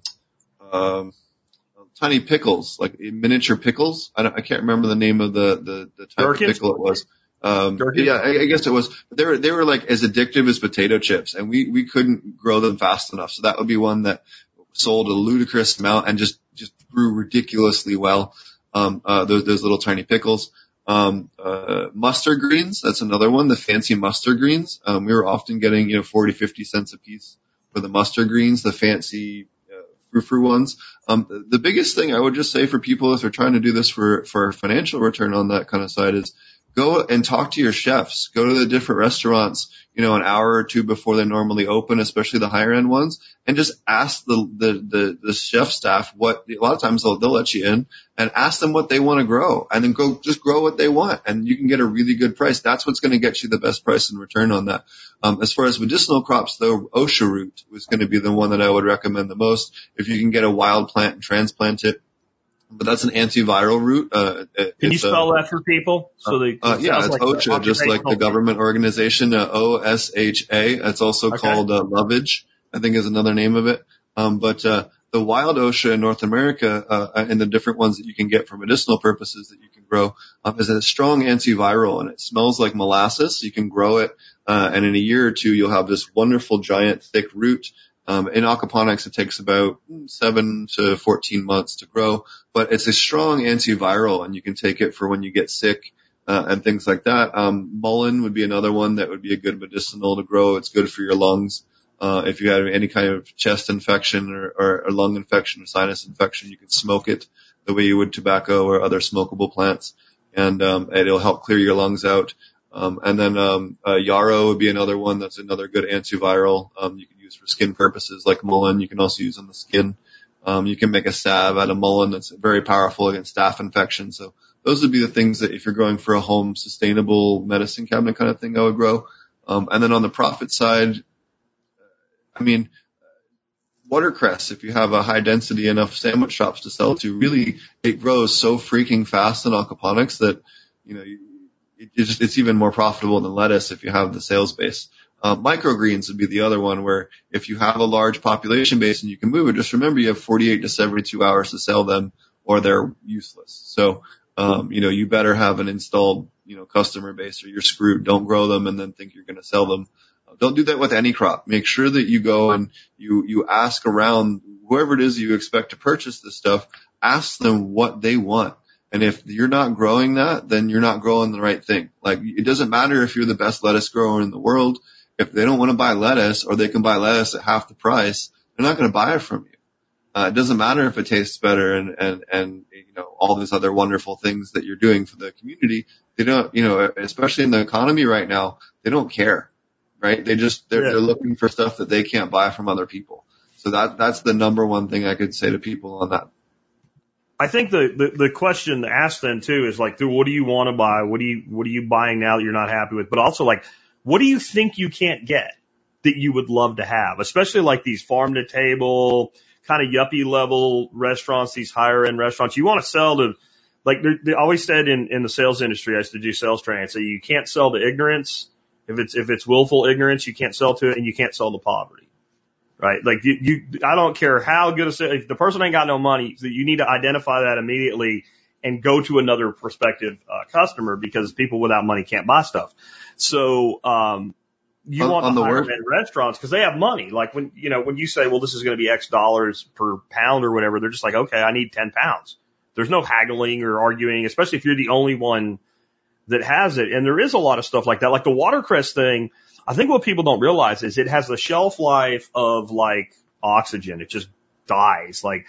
But if you figure out how to package it, like I was thinking about this, if you have some sort of like large, like a Sterilite or like Tupperware with holes that are designed to fit net cups. So that as you harvest you don't even cut it. You just drop your net cups in and you can deliver it that way and they cut it and use it and you can pick that up and recycle for them. Now you're delivering watercress that's fresh, that stays fresh for at least a few days. And, maybe you're delivering once or twice a week. Like there's nothing like that out there. And it's easy to grow and hard to deliver. That's my experience with watercress. Like, if you can't grow watercress, just quit. You're not going to, then you can't grow like yourself. You're going to die. Like you can't, it is that easy. And once you get it going, pinch it and stick it and you make more. Oh yeah. The two things I would say that is the other extreme end would be, oh crap, man, I had an aphid infestation and it just ravaged my grow and everything's covered and none of this is sellable. You know what you do? You call up your local animal safari park or your local zoo. You call them up and say, hey, I got a bunch of lettuce that I want to donate. Do you care if it's got aphids on it? They usually don't care. Then you do a little PR thing saying, hey, we donated a bunch of lettuce to the zoo. Nobody needs to know that it's covered in aphids. It's fine. No. And then now you have a good PR situation. You turn a bad situation into good PR. And we see a lot of aquaponic farms doing that occasionally as well. Not to give away a little secret on that one, but as far as increasing shelf life on leafy greens, a quick tip on that for aquaponic people. So traditionally in aquaponics, you're taught for pH starts to drift down over time with the nitrogen cycle. As nitrogen gets processed from ammonia to nitrite, it gradually lowers the pH of the water as the chemical process happens, among other chemical processes. Instead of using potassium carbonate or bicarbonate or potassium hydroxide and calcium carbonate or calcium hydroxide for your pH up, alternating, use potassium silicate and calcium carbonate. That's a much better combination. The potassium and the silica. The silica in particular helps increase mold resistance, but can increase shelf life 7 to 9 days for most of your leafy greens. Simply by having that silica levels above 45 to 60 parts per million, depending on the type of crop. So that really can make a tremendous difference, especially if you're doing it commercially or even just want to have longer shelf stability for your stuff at home. We've also noticed an increase in the time it takes to bolt from heat. So the plants don't bolt as quickly from heat stress, and they don't have as much stress from frost. They seem to be more frost resistant. If there is a bit of a cold night, and you get a bit of exposure to them. So, really is a much better nutrient regimen with the potassium silicate, dose to the root system rather than the potassium carbonate or hydroxide that's traditionally taught. Guys, he's dropping like the kind of thing that it takes you years and years to learn this one little thing, and he's dropping like 10 of those through this episode. So y'all might want to go back and listen to this one again because each one of those can save you money, time, and frustration. We talked about some of the oddball crops. I heard you mention trees, though. You guys are doing trees with aquaponics. What's that all about?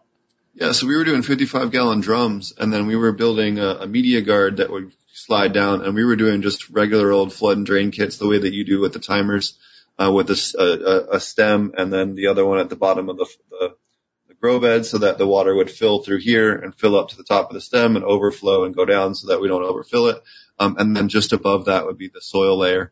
And then we were top watering with that and then putting a little cover crop of just thyme or oregano. Thyme and oregano both have a lot of symbiotic mycorrhizal fungi that are naturally on those two crops that are heavily symbiotic with any of your woodier crops. So fruit trees, peppers, a lot of your favorite medicinal plants and things like that, all are very symbiotic with the different ones. B. irregularis and many of the other important mycorrhizal fungi species happen to inhabit those crops quite significantly. It can be a great reservoir for boosting the crop production. Remember, the woodier the crop, the more it relies on soil mycorrhizal fungi for that lignin production and that just biomass production on those woodier types of plants. So that's why it's more important to have a soil layer for those woodier crops than it is for non-woody crops. That's why, lettuce grows really well on a raft bed, but a fruit tree is not going to grow all that great. And they're eating it. And it has nothing to do with the weight or keeping it stabilized. It's the wrong environment for the roots. It needs things, but it doesn't get that way, right? Yeah. Exactly. Yeah, another plant that I've done a lot of symbiotic growing with, both vegetables and for woody crops, shrubs, trees, is comfrey.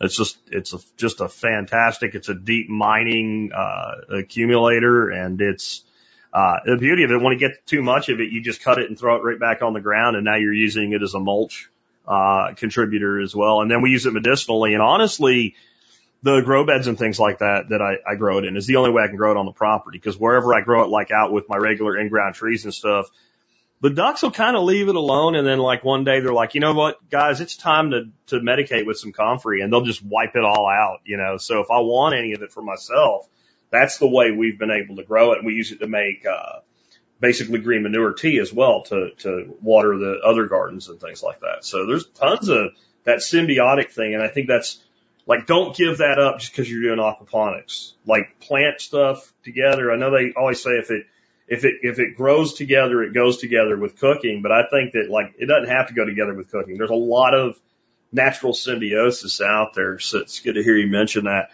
I know you have a podcast, and your website is potentponics.com, potentponics.com. Got a YouTube channel and stuff like that. I've been doing podcasting now 14 years. And I have to say that I've learned as much by doing the podcast as like researching for the podcast and all my project. What is all your years of podcasting, blogging, but also like consulting and working with clients? What are some of the biggest things that you've learned doing that you don't think you maybe would have learned if you were only doing it for yourself? Sure. I would say just the biggest thing actually kind of transitions perfectly from what we were just talking about before this was, I was just going to mention that the comfrey ferment is a great way for your garden as well. And a fermented, just great products that are made from that. But learning about Korean natural farming and natural farming in general, and hybridizing the soil methodologies with the aquatic methodologies, and realizing that aquaponics is much more like living aquatic soil than it is hydroponics with fish. Chemistry-wise and biology-wise, it behaves much more like soil, and, that biodiversity is giving a positive effect on the plants, much more similarly to soil. I guess that would be the quick and easy takeaway on that. But with the show, I've been doing the show for 6 years. It's been a really great ride. We just had all different types of different people on the show. We've started our own international aquaponic cannabis conference, where we have people from around the world come on and speak on medicinal crops from around the planet. Different universities, commercial producers, and all different types of things come on there. And it really has just been a wonderful way to learn all different types of things I never would have thought of. I think the biggest thing I could tell people is that, figure out what works for you in your garden, and take a little bit from this guy and a little bit from this guy, and build your own hybrid method that works good for your lifestyle, the time that you have for your garden and your homestead or your facility, and what's going to work well for maximizing and min-maxing your different methodologies for the different crops that you're growing, right? Like, if you're doing lots of livestock and things like that, definitely look into Korean natural farming, because it's going to reduce the smell of your property. It's going to make the animals healthier. You have a lot of natural inputs that you can easily quick turn into fertilizers for your soil garden. If you aren't into it, again, check out natural farming, whatever methodology that you want to check out. On that, you're going to learn all different types of things, be a soil or aquaponics grower. We've got over 80% more minerals since we started hybridizing some of the IMO inputs into our indigenous microorganism inputs into our aquaponics. We've learned about how to treat things like E. coli and salmonella without destroying the cycle of the system, and treating them in utero with the system being completely online the whole time. And other things that we never would have dreamed of doing. We're actually starting to treat now viral diseases. Chris Trump has had great success treating mosaic virus in cucumbers and tomatoes with lactobacillus, and IMO treatment. So we're really starting to see things that traditionally were taught in septoria as well. Once it's beyond starting to get infected, we can cure with IMO and lactobacillus. So these are things that traditionally were taught as, well, once you get it, man, that soil is bad and like you can't do anything with it now. well, we can cure that now and keep rolling and actually still harvest that plant at the end of the year. So these are completely different ways of thinking about approaching these problems. And I think that, especially things like IPMO, which is, collecting local indigenous microorganisms that prey on insects. So basically we're taking rice and insect frass or some of the collected insects that we find on the property. We're doing, well, just for the sake of example, 300 grams of insect frass and insect parts, undead insects, and 700 grams of rice. We're going to put that into a rice cooker. We're going to cook that for about 80% of the way that you'd normally cook rice. So whatever time you cook it, about 85% of the way. Once that's fully sterilized now and steam sterilized in that crock pot, you're going to take that and put it into a wooden slatted box. You can use plastic, but wooden's better. About the size of a shoebox. With you want to put some chicken wire on top just to keep the rodents out of it. And then put all that inside the box, put the chicken wire on top. Now you're going to put that out into an undisturbed forest area of your property or a garden area that's been well established for a long time. Or if you have a little meadow or a forested area of your property that's been completely untouched, that's even better. Put that in the most biodiverse area that you can find in leaf litter, scrape away the leaf litter a little bit and stick it right on the ground. And then if you can find some of the mycorrhizal fungi, so look around and some of the branches and leaves around that you just disturbed. If it has white on the bottom, looks like spider webs or something like that, put that on top of the chicken wire. And that spores from the mycorrhizal fungi, that's what the white is, it's actually a fungi, will drop onto the rice and colonize it. So we're trying to collect the fungi that feed on the insect frass that we've now infused that insect into the rice, which has a starch that can help feed it as well. So we're collecting those local fungi that feed on those insects and then propagating them onto the rice. Now we're going to take that rice after 4 to 5 days, once it's fully colonized with fungi. We're going to take that back out. We're going to weigh it on a scale, and then we're going to measure out equal parts plus about 2% weight of sugar. And then we're going to combine that all together and mix it into a bucket or container that we can air seal. And then that's going to stabilize that. So now we have the fungi that we've collected from the forest that feeds on the insects, and it's stabilized because the sugar locks out via osmotic pressure the available oxygen for that fungi. So it puts it into the suspended animation state because there's no oxygen. Now we can take a scoop of that, a tablespoon of that, and put it into water, stir it around, and brew it for a couple of hours with an air stone. And now we can spray that on the garden, and it basically applies the spores of the fungi that feeds on the local insects in that area. So you can actually build your own biocontrol pesticides in natural ways like that I think moving to that type of methodology can be groundbreaking, especially places where, like when I was working in Africa, they don't have money for this stuff. That can get them off the Monsantos and people that are controlling their governments and things like that there through financials. But here it can help, give people the freedom to control their gardens again and compete against pretty much anything that you can throw at them. We had big issues with this in Zimbabwe when the virus that shall not be named started breaking out across the world. We got sealed off there for a bit, and we couldn't import anything, and we had no way to control these grasshoppers that were basically to eat the Cambrian layers off the plants, and the plants would flop over. And we had nothing that we could purchase that was, I could then export the plants with afterwards that we could purchase there. So we ended up using this method to completely eliminate the grasshoppers in over 10 hectares of production, and it worked extremely well. It had no negative impact on the local biology. You could drink the stuff; it's not going to kill you. It's not the best tasting stuff, but you can drink it, right? Can you tell me other pesticides that work that well that you can drink? No. That's amazing. Right? I'm gonna actually pull that piece out and do a short with that segment right there. Going to do an additional piece of content as a short standalone because that's I have a slide I can send you for that too, if it helps. That'd be great. Yeah, send that to me after we're done here. And when I do that short, I'll fade that slide in and out when you're talking because that is badass. I do Johnson 2 bioreactor composting, which I'm not sure if you're familiar with that, but that's what I do with all the material that comes out of my chicken coop and duck coop every year. And I basically build these great big 6-foot round piles of compost. I mix in some of the compost from the pit that they get all their leavings in and stuff. And I mean, I just listen to that and go, as fungally dominated as that stuff is, it'd be great to take a baseball sized chunk of that stuff and infuse that into that Johnson Sioux compost as well, and then supercharge that whole thing because it's already fungal. I mean, when it flushes, it just flushes with every weird mushroom you probably shouldn't eat that you've ever seen. And then like a really low tech version of that I've done. I got this from Nick Ferguson. When we go hiking and stuff, and we're out in the woods on trails, and every time I see some rotting wood, some fungus on it, whatever. We just grabbed different pieces of that, and we just built a big giant pile of it in the shade of the one side of the building that never gets any sun on it, and we throw a light tarp over it. We keep it wet, and it just becomes this crumbled pile of this woody goodness, and we'll use that. But you're talking a whole nother level of alchemy right there. That's badass. Can we?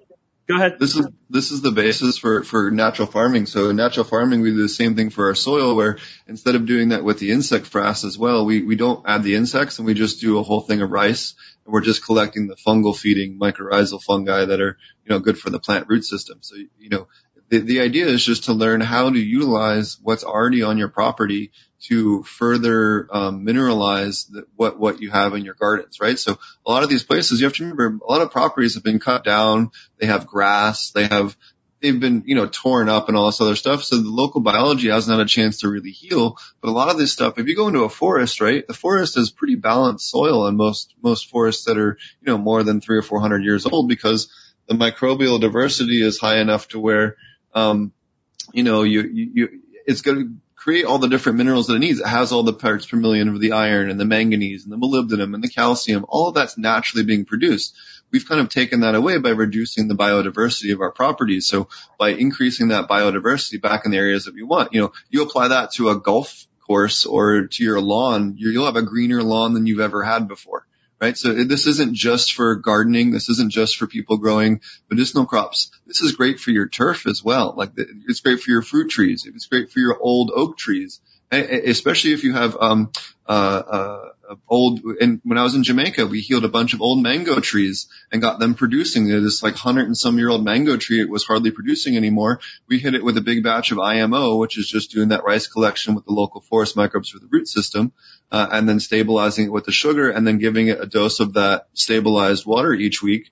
With the microbes, and within 3 months, that thing was producing flowers again, heavier than they'd ever seen it produce before. Wow. Same thing with banana trees. When I was in Zimbabwe, they had some kind of disease that was on them. So we did a local collection at a different farm that had healthy banana trees, and then we took that microbes from the healthy trees and put them on the sick trees, and it fixed it. Chris Trump, who's the person that taught me the IPMO, and many of the other Korean natural farming methods that I have. He's a good personal friend of mine who you should definitely get him on your show sometime.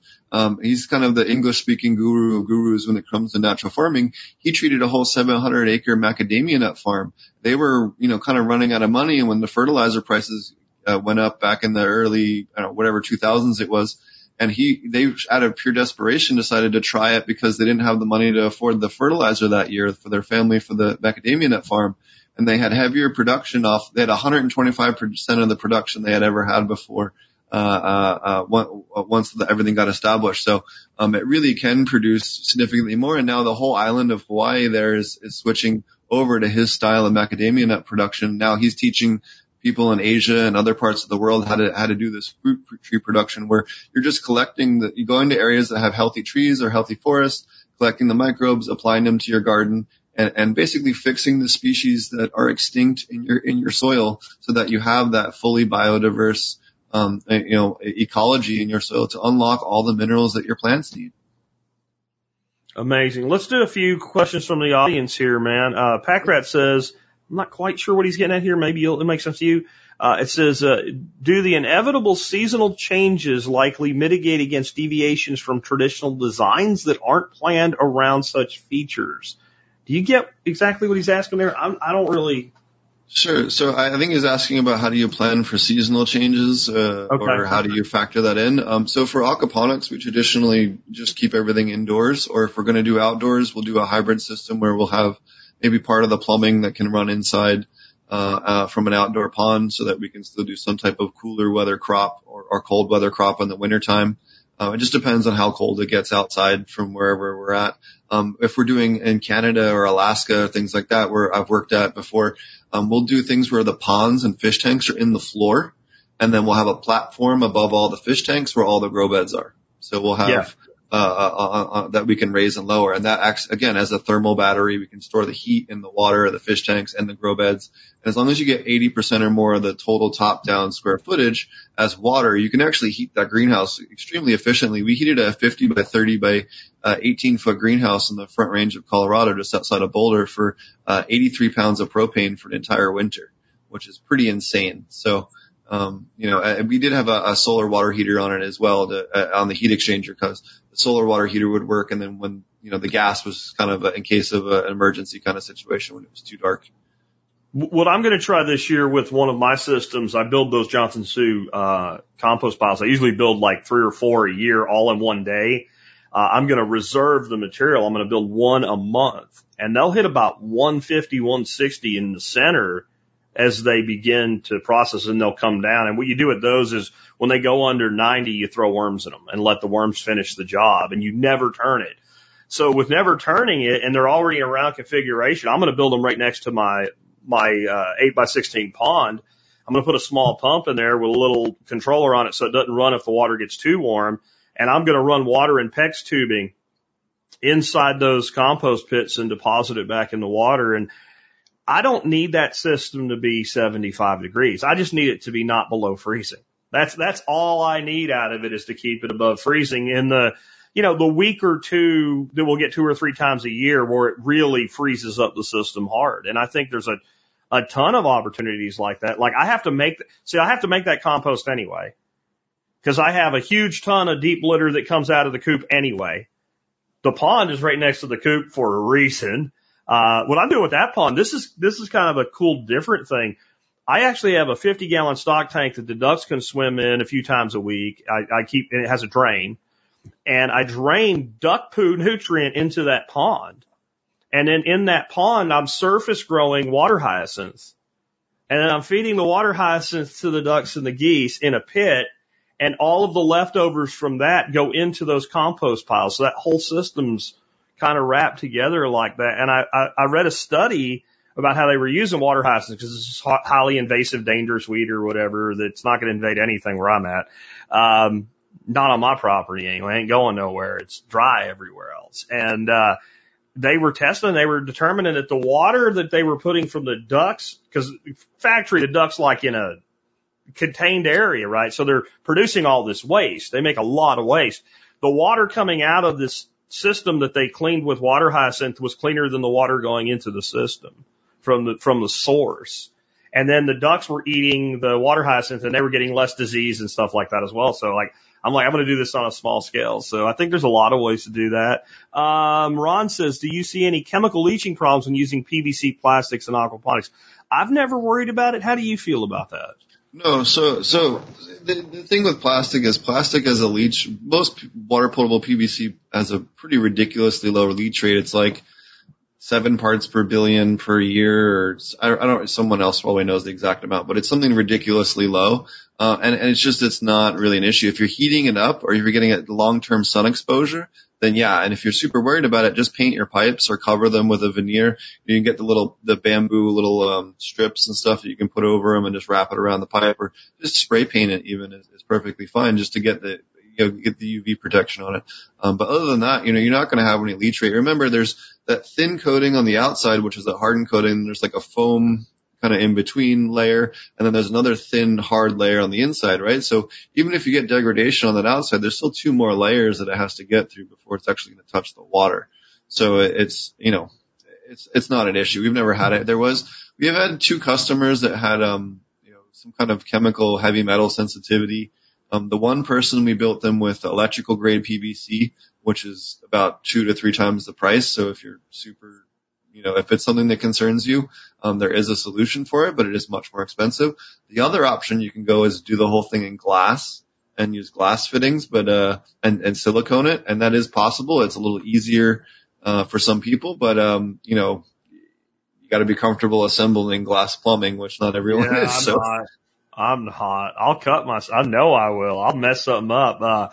I'm not worried about it much. Now, one thing I've done, and it was initially, because my wife loves weed eaters and brake stuff, but there's places where I'll have almost all the pipes in the ground. You have like one bit where the pipe comes up and it might be like, let's say a piece of 1/2 inch.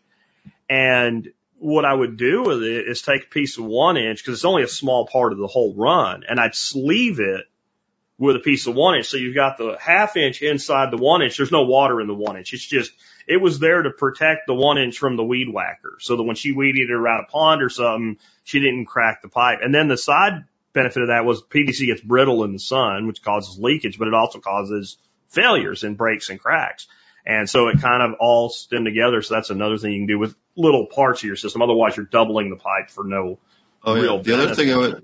The other recommendation I would have for plumbing, and this is, a lot of parts of the country have earthquakes to, some extent on the West Coast. And then also anyone who's, there's a lot of smaller earthquakes here in the middle of the country, is putting your plumbing in, like sand, so that when you have that liquefaction from the ground shaking, if you have a little trench around it and you have that sand around it, the pipe will shift around in the sand, because the sand gets very, flows more like a liquid in that scenario, and it doesn't get that tight pressure. If you have hard rock around it or larger stones, it'll snap the pipe. But if you have that softer material, or even perlite, you can pack perlite around it. It's another good way to do it. It allows it that ability to shift around. It doesn't snap on you so much. So especially Oregon, California, Washington, Nevada, places like that where you do have a lot more seismic activity.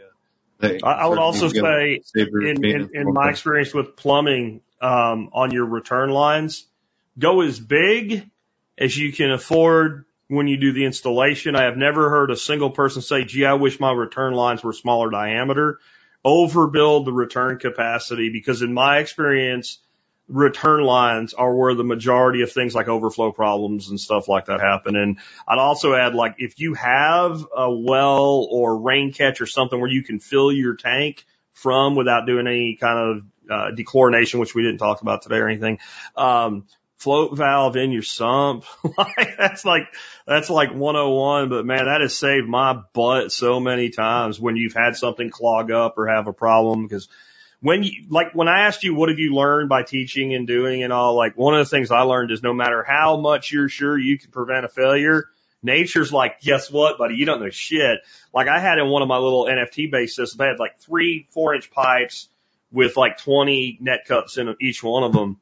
And the little sump for it that was coming off another system was almost completely drained in the middle of a workshop. And I go out there, I'm like, one of the students jacked with it. I tell them not to I was all mad, and I like look and starting to try to figure out, well, what happened? Did somebody overfeed the valve and play with the valve or something? And finally I realized at the top of it, the first drain down to the next pipe, there's something in there. And I'm pulling and pulling, and it was really hard to get it out because the suction. I finally get it out. It was a dadgone tree frog that decided to live in the pipe, and he died, and he got sucked headfirst into the, I don't think he died. I think he just got sucked headfirst into the bulkhead, and then he swelled up, and he clogged the system so the top pipe overflowed. So yeah, man, float valves too. I don't worry about the leaching very much though, like you were saying. Pumps, 120 volt electric versus gravity or RAM or solar. What are your thoughts? I think it's, what's right for the system, no? Yeah, so you really just have to match the gallons per hour flow rate. Always go with a beefier pump than what you think you need. So if you think you need a 750 gallon per hour pump, get a 1,000 per hour pump, and then just put a bleeder line on it. You can always put right after your pump, put a T with a valve and then a 90 degree that just dumps it right back into the sump. So it recirculates that water to an extent as well, which gives you some circulation in there. You can also leave that full open and close your other line and just, circulate it if you're trying to stir something in or whatever, if it's a smaller system. But it just allows you to cut the flow rate. So if I want to, shut down, the grow beds for a minute and just, take all the pressure off of that, I can do that without having to shut the pump off necessarily, which is nice. As far as pumps go, I'm a big fan of Danner pumps. They make the Pond Master, pumps and some of the other ones. I've worked with them for a long time in the pet trade. A lot of them I've seen work in 3 to 5 years in saltwater. They're relatively easy to repair and you can buy the parts for them. If they do fail. And then after that, if you're going to go up on the bigger systems, I really like the Sparus pumps from Pentares. They're really nice because they have, you can get them with and without the Bluetooth connection so that you can see what's going on, but they're adjustable flow rate. So I can just go up there and adjust how fast I want the pump to go. So I can, if I want to run it much faster, much slower, depending on whatever it is I'm doing maintenance wise on the system, I can back that off. I can also visually see when the pump's starting to get clogged as a pre-filter. If the pump is drawing a higher voltage on that and a higher RPMs, I can immediately tell that filter needs to be replaced. I find that when people have a same opinion and derived doing the same thing but haven't talked to each other about it, there's usually a reason. So like I've got up on the video screen right now, one of my recent item of the day reviews, and this Danner pump, and it's the pump I've standardized as my large system pump on my entire property. So I have multiple systems. I use the same pump in all of them. And I always keep at least one extra one on the shelf. And that way, if any one of them dies, they'll work anywhere. And, a pump of equivalent volume will work in any system, right? But when you use the exact same form factor pump in all your systems, when a pump dies, you're pulling a union apart, pulling a pump out, putting it back in, and there's no change in your configuration. I mean, that hot swap capability. So I use those, and I use for the little ones, I use Allied Aqua. But it's just funny that that's why I was laughing when you said it, that, you're naming this same brand. I mean, I think, and that's from throwing enough pumps away and going, I don't want to do that anymore. And when you find one you don't have to do it with. And I would also say, like, when I do have one of those burn out, the little skimmer on the bottom of it, I save that skimmer. And when you have a pump that needs cleaning, I just take the old one off and put the spare on and throw it out in the sun. And that way all that gunk just dries out and falls off. And you don't have to scrub it or whatever. Like, keep things hot swappable. That's another thing I've learned. Ron, the other thing we'll do on the big systems, we'll actually have two pumps plumbed together. And then if the one fails, we'll have it on like on the real big commercial system, especially medicinal plants that we do. We'll have a solenoid system. So if it detects that the voltage goes below or above a certain threshold, it'll automatically close that solenoid, open the other solenoid, and turn the other pump on automatically. Oh, cool. So, you don't even have to be there. It'll have a blinking light going, hey, something went wrong, but, you don't have to do anything. No, that's awesome. And okay, so another thing people shouldn't like glaze over that you said was the bleeder valve. I do that in every system too. One, that pump, if you have a big pump or any size pump and you're restricting the flow to your beds and you're not bleeding that pressure, you're pushing back pressure on that pump, you're going to reduce its life. Two, that energy's there. Go ahead and let it provide aeration. And then the last thing is if you're doing timed pumps like I talked about for ebb and flow, having that bleeder valve, that lets that backflow come through faster than going all the way through the pump too. So don't miss that one, guys. That's something I learned over the years that, like, when you figure it out, you're like, why didn't I always do this? Ron says he has a hard time growing hot peppers, reapers and ghosts in California. They never produce or always die. And he tips on growing these hot peppers in aquaponics. Sure. So, peppers can be a little bit tricky. They're actually a great allegory plant for my favorite medicinal plant. They grow very similarly. So if you're looking to practice on something, they're a good one. But you can put them in dual root zone pots. So put them in a, 2 to 5 gallon dual root zone pot, the top half being soil, the bottom half being media. Put a layer of burlap in between, and then you can top feed them that way. The other thing too is make sure you're adding enough potassium and your micronutrients. If you're not adding a little bit of kelp extract or a little bit of powder micronutrient, you can go onto like trueaquaponics.com. He has a 3-week dose. You can just buy them from him, put them in there, and away you go on that as far as nutrients go, and you don't have to think about it. We do have ones on there that are dialed in for flowering crops, so that can be a great way if you don't want to have to worry about it. If not, just again, just like we were talking about before, potassium silicate, calcium carbonate alternating for your pH up, pH down should help you with that potassium issue. A lot of people that get into aquaponics don't know that they're supposed to dose a little bit of nutrients. You do get the bulk of it from the fish, but you don't get 100% of it, unfortunately. Iron oxidizes, potassium gets depleted by the plants, molybdenum and manganese get depleted by the plants or get oxidized in the case of manganese. Another common mistake that also sometimes you see with people that have aquaponic systems is people at pond centers will sell them a UV sterilizer to get rid of the algae. UV sterilizers will break down the chelation on iron and manganese and reduce some of the bioavailability of the minerals. It's not that it's eliminating the mineral from the water, it's just that it's breaking the chelation of the mineral down so that it no longer can be absorbed by microbes or the plant. Yeah. Yeah. On the peppers, I agree with using either your dual root system or just simply wicking beds. I've found that peppers like soil. Like I've never done really great with peppers and Eben. I'm okay, but not really, really great. But it has me thinking about building basically like almost like a Dutch bucket, but really more of a wicking bed style with peppers. Because one of the things that people don't realize, I think, about peppers in our country is that peppers are actually a perennial. The only reason we grow them as an annual is because pretty much everywhere here freezes. Like St. Augustine, Florida, those Ditali peppers, they grow like bushes, and unless they get a really bad winter, they grow year round there. So if you did kind of a bucket-sized wicking bed system for them, then you could take a half a dozen of them every year and just bring them in during the cold weather. And then you have a head start in your spring. Or if you have a greenhouse, you can move them into it or whatever. So that'd be my little add there. In Jamaica, we have a Scotch bonnet tree in the front yard. It's literally like 9 and 10 feet tall. It's enormous. It has a stalk on it like this. They're massive. Yeah. A lot of people, just like you're saying, if you're growing peppers, especially if you have something funky, grow it in a large pot and bring it in the winter, because you can absolutely just reduce the foliage back to just a handful of leaves, put it in the window, and they'll limp along, but they'll survive and they'll kick butt in the springtime. Because that root system's already there. And yeah, you're right. Like, I'm not going to do that with like a green bell or something, but like the kind of like how many freaking ghost peppers do you really need a year? So like if you have that one plant, you know, or Carolina Reapers, like I'm not even growing that.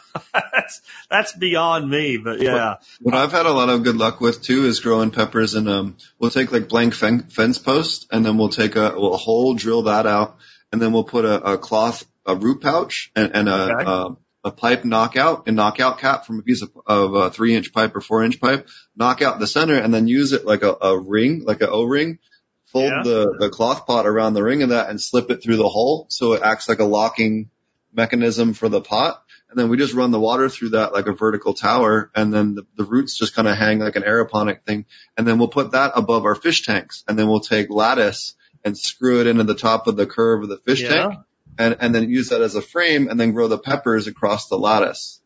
Oh wow! We did that in the showroom where I was used to work at, and we had 500-600 ghost peppers at any one time above the fish tank. I did notice before we legalized CBD in Texas, like every hydro aqua store always had peppers growing because there is that analog over to cannabis, and it kind of looked like it. I went in one day, I was meeting with my accountant, and she was busy, so I walked into the store that was next to her office, and I was wearing a Survival Podcast shirt, but it had like a star on it, and the dude was acting all weird and shit, and finally I'm like, oh, I know what it is. It's like, because it's like, this is before legalization and all, you know. I get pulled over every time I go to Texas for driving with dreads. So it's driving with dreads. Yeah. K-Bonk says escargot, integration with aquaponics. I don't know, man. I've tried to find a mollusk that would do well for me in some of my systems. I heard that, I can't remember what there was. A certain snail that's in the, aquarium trade. They grow like crazy, supposedly can't control them. They're supposed to be edible. I put them in there. I never saw them again. I got ram's heads. I put ram's horn snails, but I feed those to the ducks. I'll take a bowl, like a full-size kitchen bowl, and I'll set it in the bottom of one of my tanks, and I'll throw one algae tablet in it at night, and in the morning that bowl's full of snails, and I'll just dump it in for the ducks to eat. But I've never found anything to grow for human consumption. I like me some escargot, but... So there's two issues with doing mollusks and aquaponics and closed loop, especially for food production. So the first issue is a disease. So there's a schistomiasis and a couple of other diseases that are harbored by snails that can be very harmful to humans and the fish, and very much be an issue pathogenically. So I liability wise, there's no way I'd touch it with a 10-foot pole. But the other reason is that any of your mollusks are going to suck calcium out of the water like it's going out of style. So if you do mussels and clams, aside from mussels and clams having a parasitic life stage where they live on the gills of fish as the fluke when they're first born, they actually live like a leech that sucks the blood out of the gills of fish until they get enough calcium to drop off, which you do not want on your fish in your aquaponic system. They'll clog your pipes because they'll stick to the inside of your pipes, and that's where they'll start to form up. But they also suck the calcium right out of your water, so you have very little bioavailable calcium. So for all of those reasons, don't put shellfish in your system.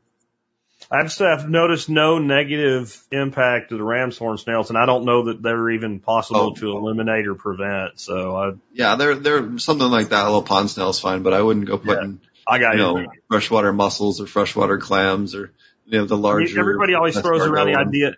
Everybody always throws around the idea of crayfish too, and I've just not found that to be viable. I don't know where you are on that. Yeah, so crayfish, they actually, if you're just raising crayfish and separating their waste and doing like a brew system that way or a decoupled system or something like that, they can be actually wonderful nutrient fertilizer producers for plants. The problem is that they don't really do well in circulation with aquaponics because the nutrient levels we need for the plants are outside of the range that is compatible with the shrimp, right? Potassium levels and other things that we need for the plants to thrive are going to be lethal to them. So that's the biggest problem that you see with them. Now, one thing I will say, if you are going to raise shrimp, is that lactobacillus and other Korean natural farming inputs are being heavily used now in Southeast Asia to reduce mortality rates, especially the fungal outbreaks. So, again, another area where that happens. And we talked about the animal waste, the duck waste earlier, pig waste and duck waste and cow waste and other livestock waste. If you spray that with that lactobacillus serum, that lactobacillus will eliminate that smell in 2 to 3 hours. Like, it is amazing how quickly that lactobacillus just eliminates this sulfur-producing bacteria. You mentioned shrimp. I grow shrimp, but I don't grow them to eat. I grow a shrimp that, in theory, shouldn't live outdoors in Texas, but it does.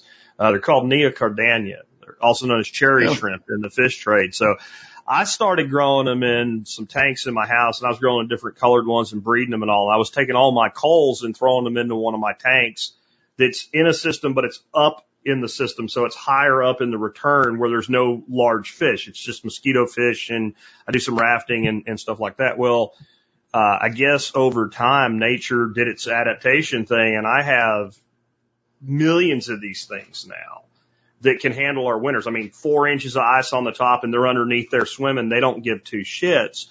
And so what I've done is I've put them high up in all my systems, and then I have overflows with like little holes drilled in them so that the water, the clumps don't go down the return lines. And sooner or later, they take a ride, and then they end up down where the fish are, and the fish eat them. And so they're part of the entire system, and they feed on all the detritus. And your higher level tanks in a system will end up being, by their very nature, solids traps, and then they eat the hell out of that. It's amazing what can work that I think people don't think can work. I mean, if you tell somebody you're going to keep neocardania shrimp outside in the winter, they think that's not possible. But the shrimp disagree.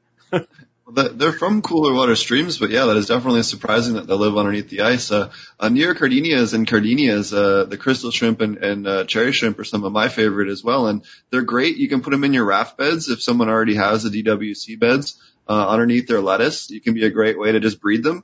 What's kind of funny is they're extremely racist. So you'll have all of the red ones in one area, and then you'll have all of the crystal stripy ones in one area and all the orange ones. And they're very gang war-ish, so that they don't intermingle. They're very tribal. It's really funny.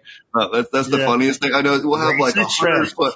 It'll be 100 foot by 8 foot trough, and they're completely separated by color. It's really weird. Wow. It's really funny. But if someone is doing it, it can be a great way to resell. A lot of those different cherry shrimps and crystal shrimps can sell for a pretty good price, anywhere from 80 cents up to $80 a piece, and you can raise them in the thousands in an aquaponics system. The one that's worth the most money, if you can find them, they're often on the market at times, is the freshwater Thai microcrabs, the freshwater spider crab. That's the one. If you can find them, they're the ones that are the best return. They were around for a while, and they're off the market for a bit, and I think they issued permits for them again, so you can get them. But if you can get your hands on some, that's the one to breed for profit for sure. And they're very similar conditions to the cherry shrimp, maybe slightly warmer water. Yeah, I was going to say, I don't know if they'd make it through our winters, but because I don't know what time of year somebody might listen to this in the future. If you go out and spend lots of money on cherry shrimp and dump them into really cold water, they're probably going to die. I was doing my culling during the summer when the water temperatures in my tanks indoors and outside were pretty close. And then that slow decline in temperature over the season, and I'm sure plenty of them died, but the ones that survived, they breed like little roaches. And then I'm in like my 5th season with them now. And they ebb and flow in population and scale, but I mean, they're everywhere now. And they're even in the tanks with the big fish, the ones that are smart enough to go like up under the water celery and stuff like that. So it's kind of a cool thing. And you're right. They sell for a lot of, that's why I was playing with them as a hobby. Like when I was like, people pay how much for a blue shrimp? You know? The other thing too, algae wise, is the Chinese hyphen algae eaters. They'll live and get the same size as your koi, and their favorite food is hair algae. So if you're having a larger koi pond or a larger pond system that has hair algae problems, it's their favorite food in the world. So I mean, it's the fish to get for that problem, and they can tolerate this. They're from Mongolia, so they can tolerate same conditions as koi. What are these guys called? Chinese hyphen sharks or Chinese hyphen algae eater. Sometimes they'll call them pond sharks at the garden centers. But they're a great one. And then, if you're in a warmer climate, you can always go with the plecos or things like that. Or, if you're in a cooler climate, you can also go with weather loaches or, gara. Those are the other fish that survive cooler temperatures. They can take a light frost. What are these what's their temperature kind of? So the garas and the weather loaches, they could take down to, a frost for a day or two on the surface. Okay. Maybe not deep freeze, but they could definitely take a light freeze. You're teaching me something here because, I mean, I am a fish enthusiast and I'd never heard of these high-fin sharks. I'm going to bring one of them up real quick here. Cool. Yeah, that's a little one. That's a little one. Yeah. The males get blood like a dark red when they're big, and they have a big dorsal fin, right? So they'll cruise in school with the koi, and they have the shark fin that sticks out the top. So it's really fun for children and things too. I'm going to stick some of them in one of the big ponds. If they die, they die. I mean, that's how the shrimp worked out, so why not?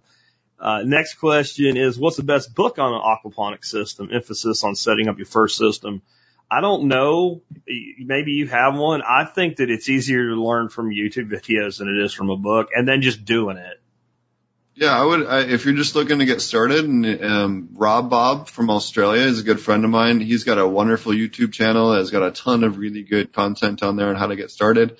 If you want to take a formal class, I have a class over at apnjclass.com. It is geared towards cannabis, so full disclosure on that. We are working on an aquaponics class that's more generalized for vegetables and wider production right now. But you'll learn everything you need to know for a vegetable garden in that class, and then a whole bunch of extra stuff that you never knew you could do with your garden in aquaponics. And we also have a pest class as well at thepestclass.com.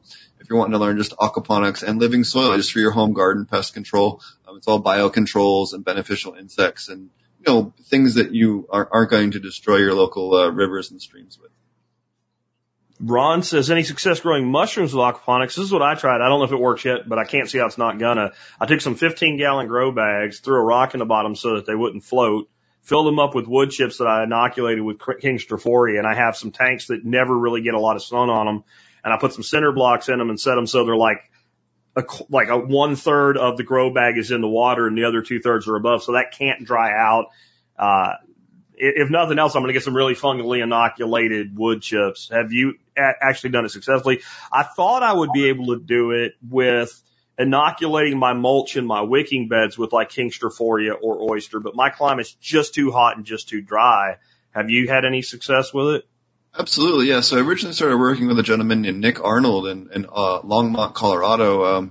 And he actually was doing mushroom production above his fish tanks. So he was hanging oyster mushrooms to get the humidity in these chambers. He'd build the CO2 up in the chambers above the fish tanks, and then pump that through air lines directly on top of his plants in the greenhouse next door to use the CO2 to accelerate plant production from that. And it works extremely well. We've also had really good luck with King Strophorias. We've had good luck with some of the other ones as well, just forest ones that we've popped up, elf ears and some other ones, just by inoculating with that IMO collection that we talked about earlier, that rice collection of local forest mycorrhizae. You can oftentimes get edible mycorrhizae that way and inoculate it into your soil. Oftentimes with the dual root zone pots, we'll get mushrooms popping up out of those. Every single day of the week we'll have 3 to 5 pots that are sprouting something. That's one of my favorite things to do in the morning. Coming into a lot of the greenhouses that I work with, especially the dual root zone crop plants, is that, again, mushrooms every day. You never know what's going to be popping up in the garden. It's just kind of exciting. We'll just put a disclaimer out. If it's a mushroom and you don't know what it is, don't eat it. Be 100% sure. you know. And good resources for that. iNaturalist is a great app for your phone and a website if you want to look up local mushrooms. Or mushroomobserver.org is another great website for mushroom identification. That's another passion of mine. Chanterelle season here, so we get tons of cinnabars and chanterelles in Oklahoma right now. Yeah, because with mushrooms, you can either be right and you get a good taste in mushroom. You can be wrong, get a bad taste in mushroom. You can be wrong and get really sick. You can get wrong and die, or you can be wrong and be like Paul Stamets up in a tree screaming at a lightning storm, you know, tripping your ass off, right? Like all of those are possibilities. And, you know, if you ever have a spicy or peppery mushroom, it's generally poisonous. There aren't really any non-poisonous ones that I'm aware of that are peppery or spicy. So as soon as you taste that, you've done be a good wrong, rule of right? thumb. Yeah. Hypothetically, what about growing ginseng?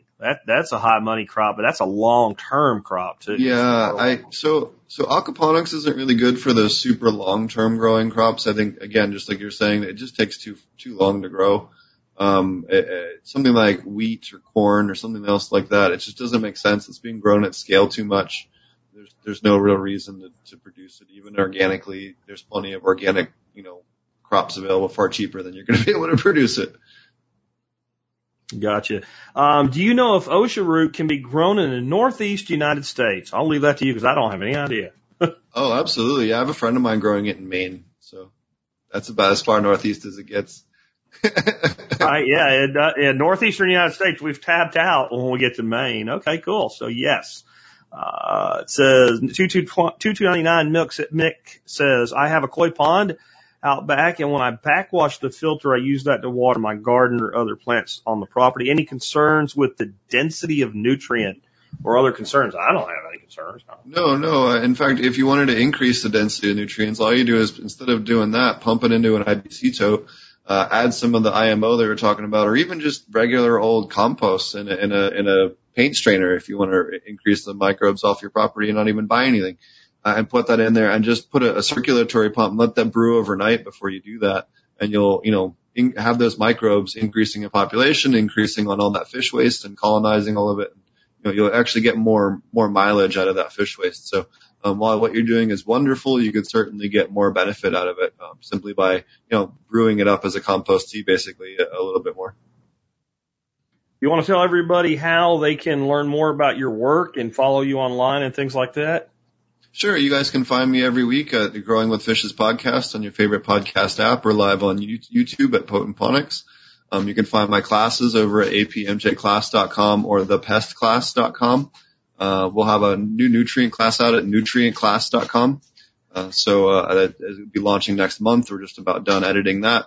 And we also host the virtual aquaponic cannabis conference, which will be the first weekend in November, hosted for free live on YouTube. You can watch the previous 2 years' conferences. We have live on YouTube. There's playlists there. You can watch all of that content for free. And thanks for having me on your show. Always fun to talk to more people that are doing permaculture, especially aquaponics people that have an interest in the science side of it and have had experience with it and kind of understand some of the different things. It's always fun to educate people that are passionate about homesteading and sustainability. There aren't enough people in the world that are doing that, especially a lot of people that kind of cross over with the medicinal plant community. Oftentimes people kind of see each other as opposition, and oftentimes we can teach each other a whole lot, and there's a lot of stuff that we can learn from each other. And I think that it's always nice to build more community anytime we can. Yeah, I have to say I don't have a lot of tolerance for puritanical mindsets. It's like I'm open-minded to everything except being close-minded. That's kind of where I'm at with that, especially with nature. Because like when I asked you like what teaching and what all and experience have taught you, I think the biggest thing it's taught me is that nature knows more.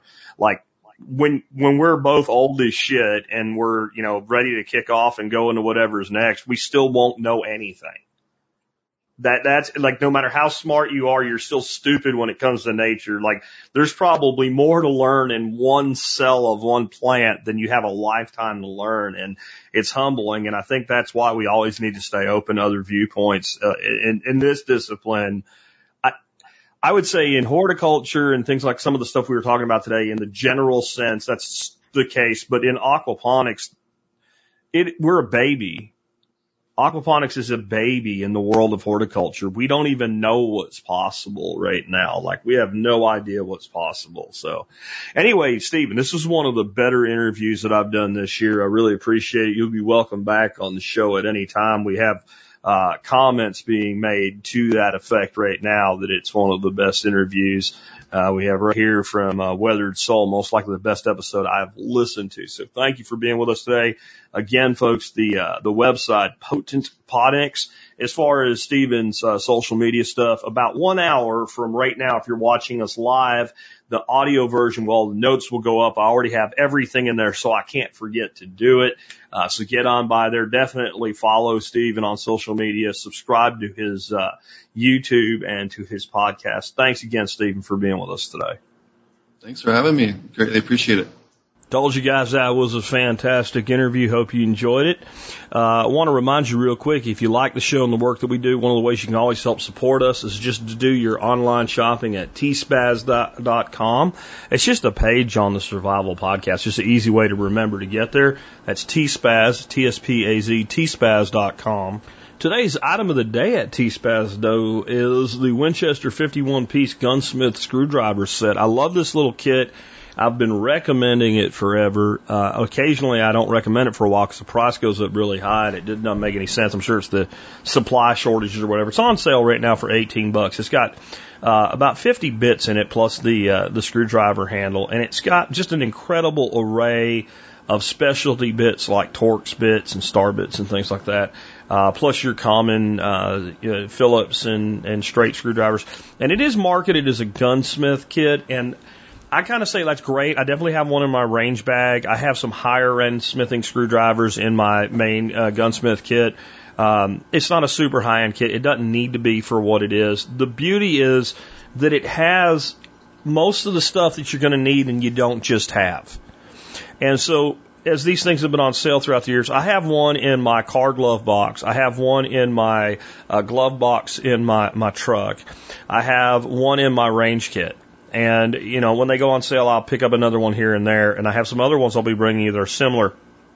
But I think kits like this, even if you don't own firearms, and most of you do, it makes sense to have one in the drawer in your kitchen where you keep the little hand tools and stuff, because it doesn't have, for instance, every hex bit or every Torx bit or whatever, but it probably has the one that you need when you're looking at one and you expected it to be a Phillips.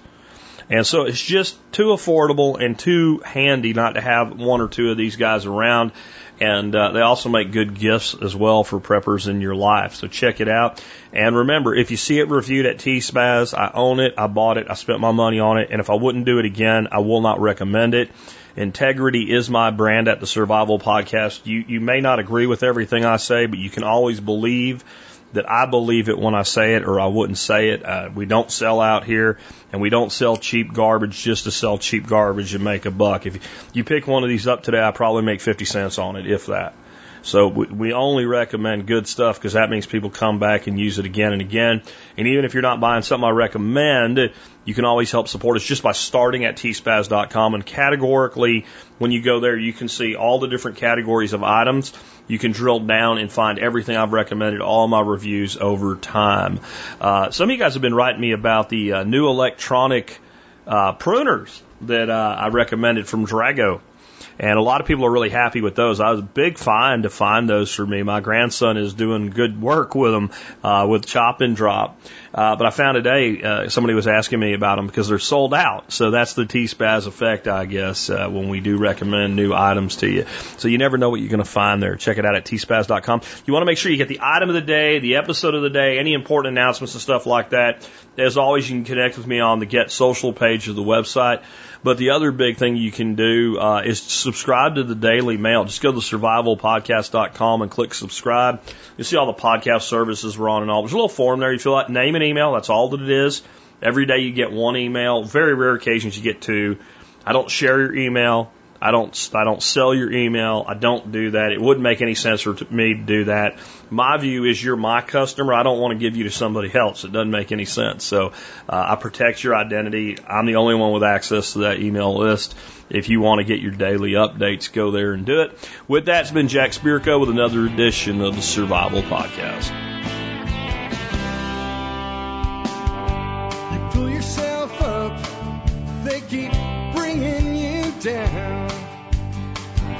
Are they gonna bail you out or just run you around?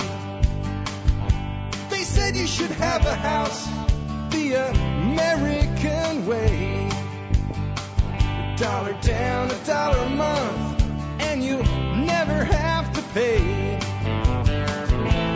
There's a better way to do this. Let me show you a better way.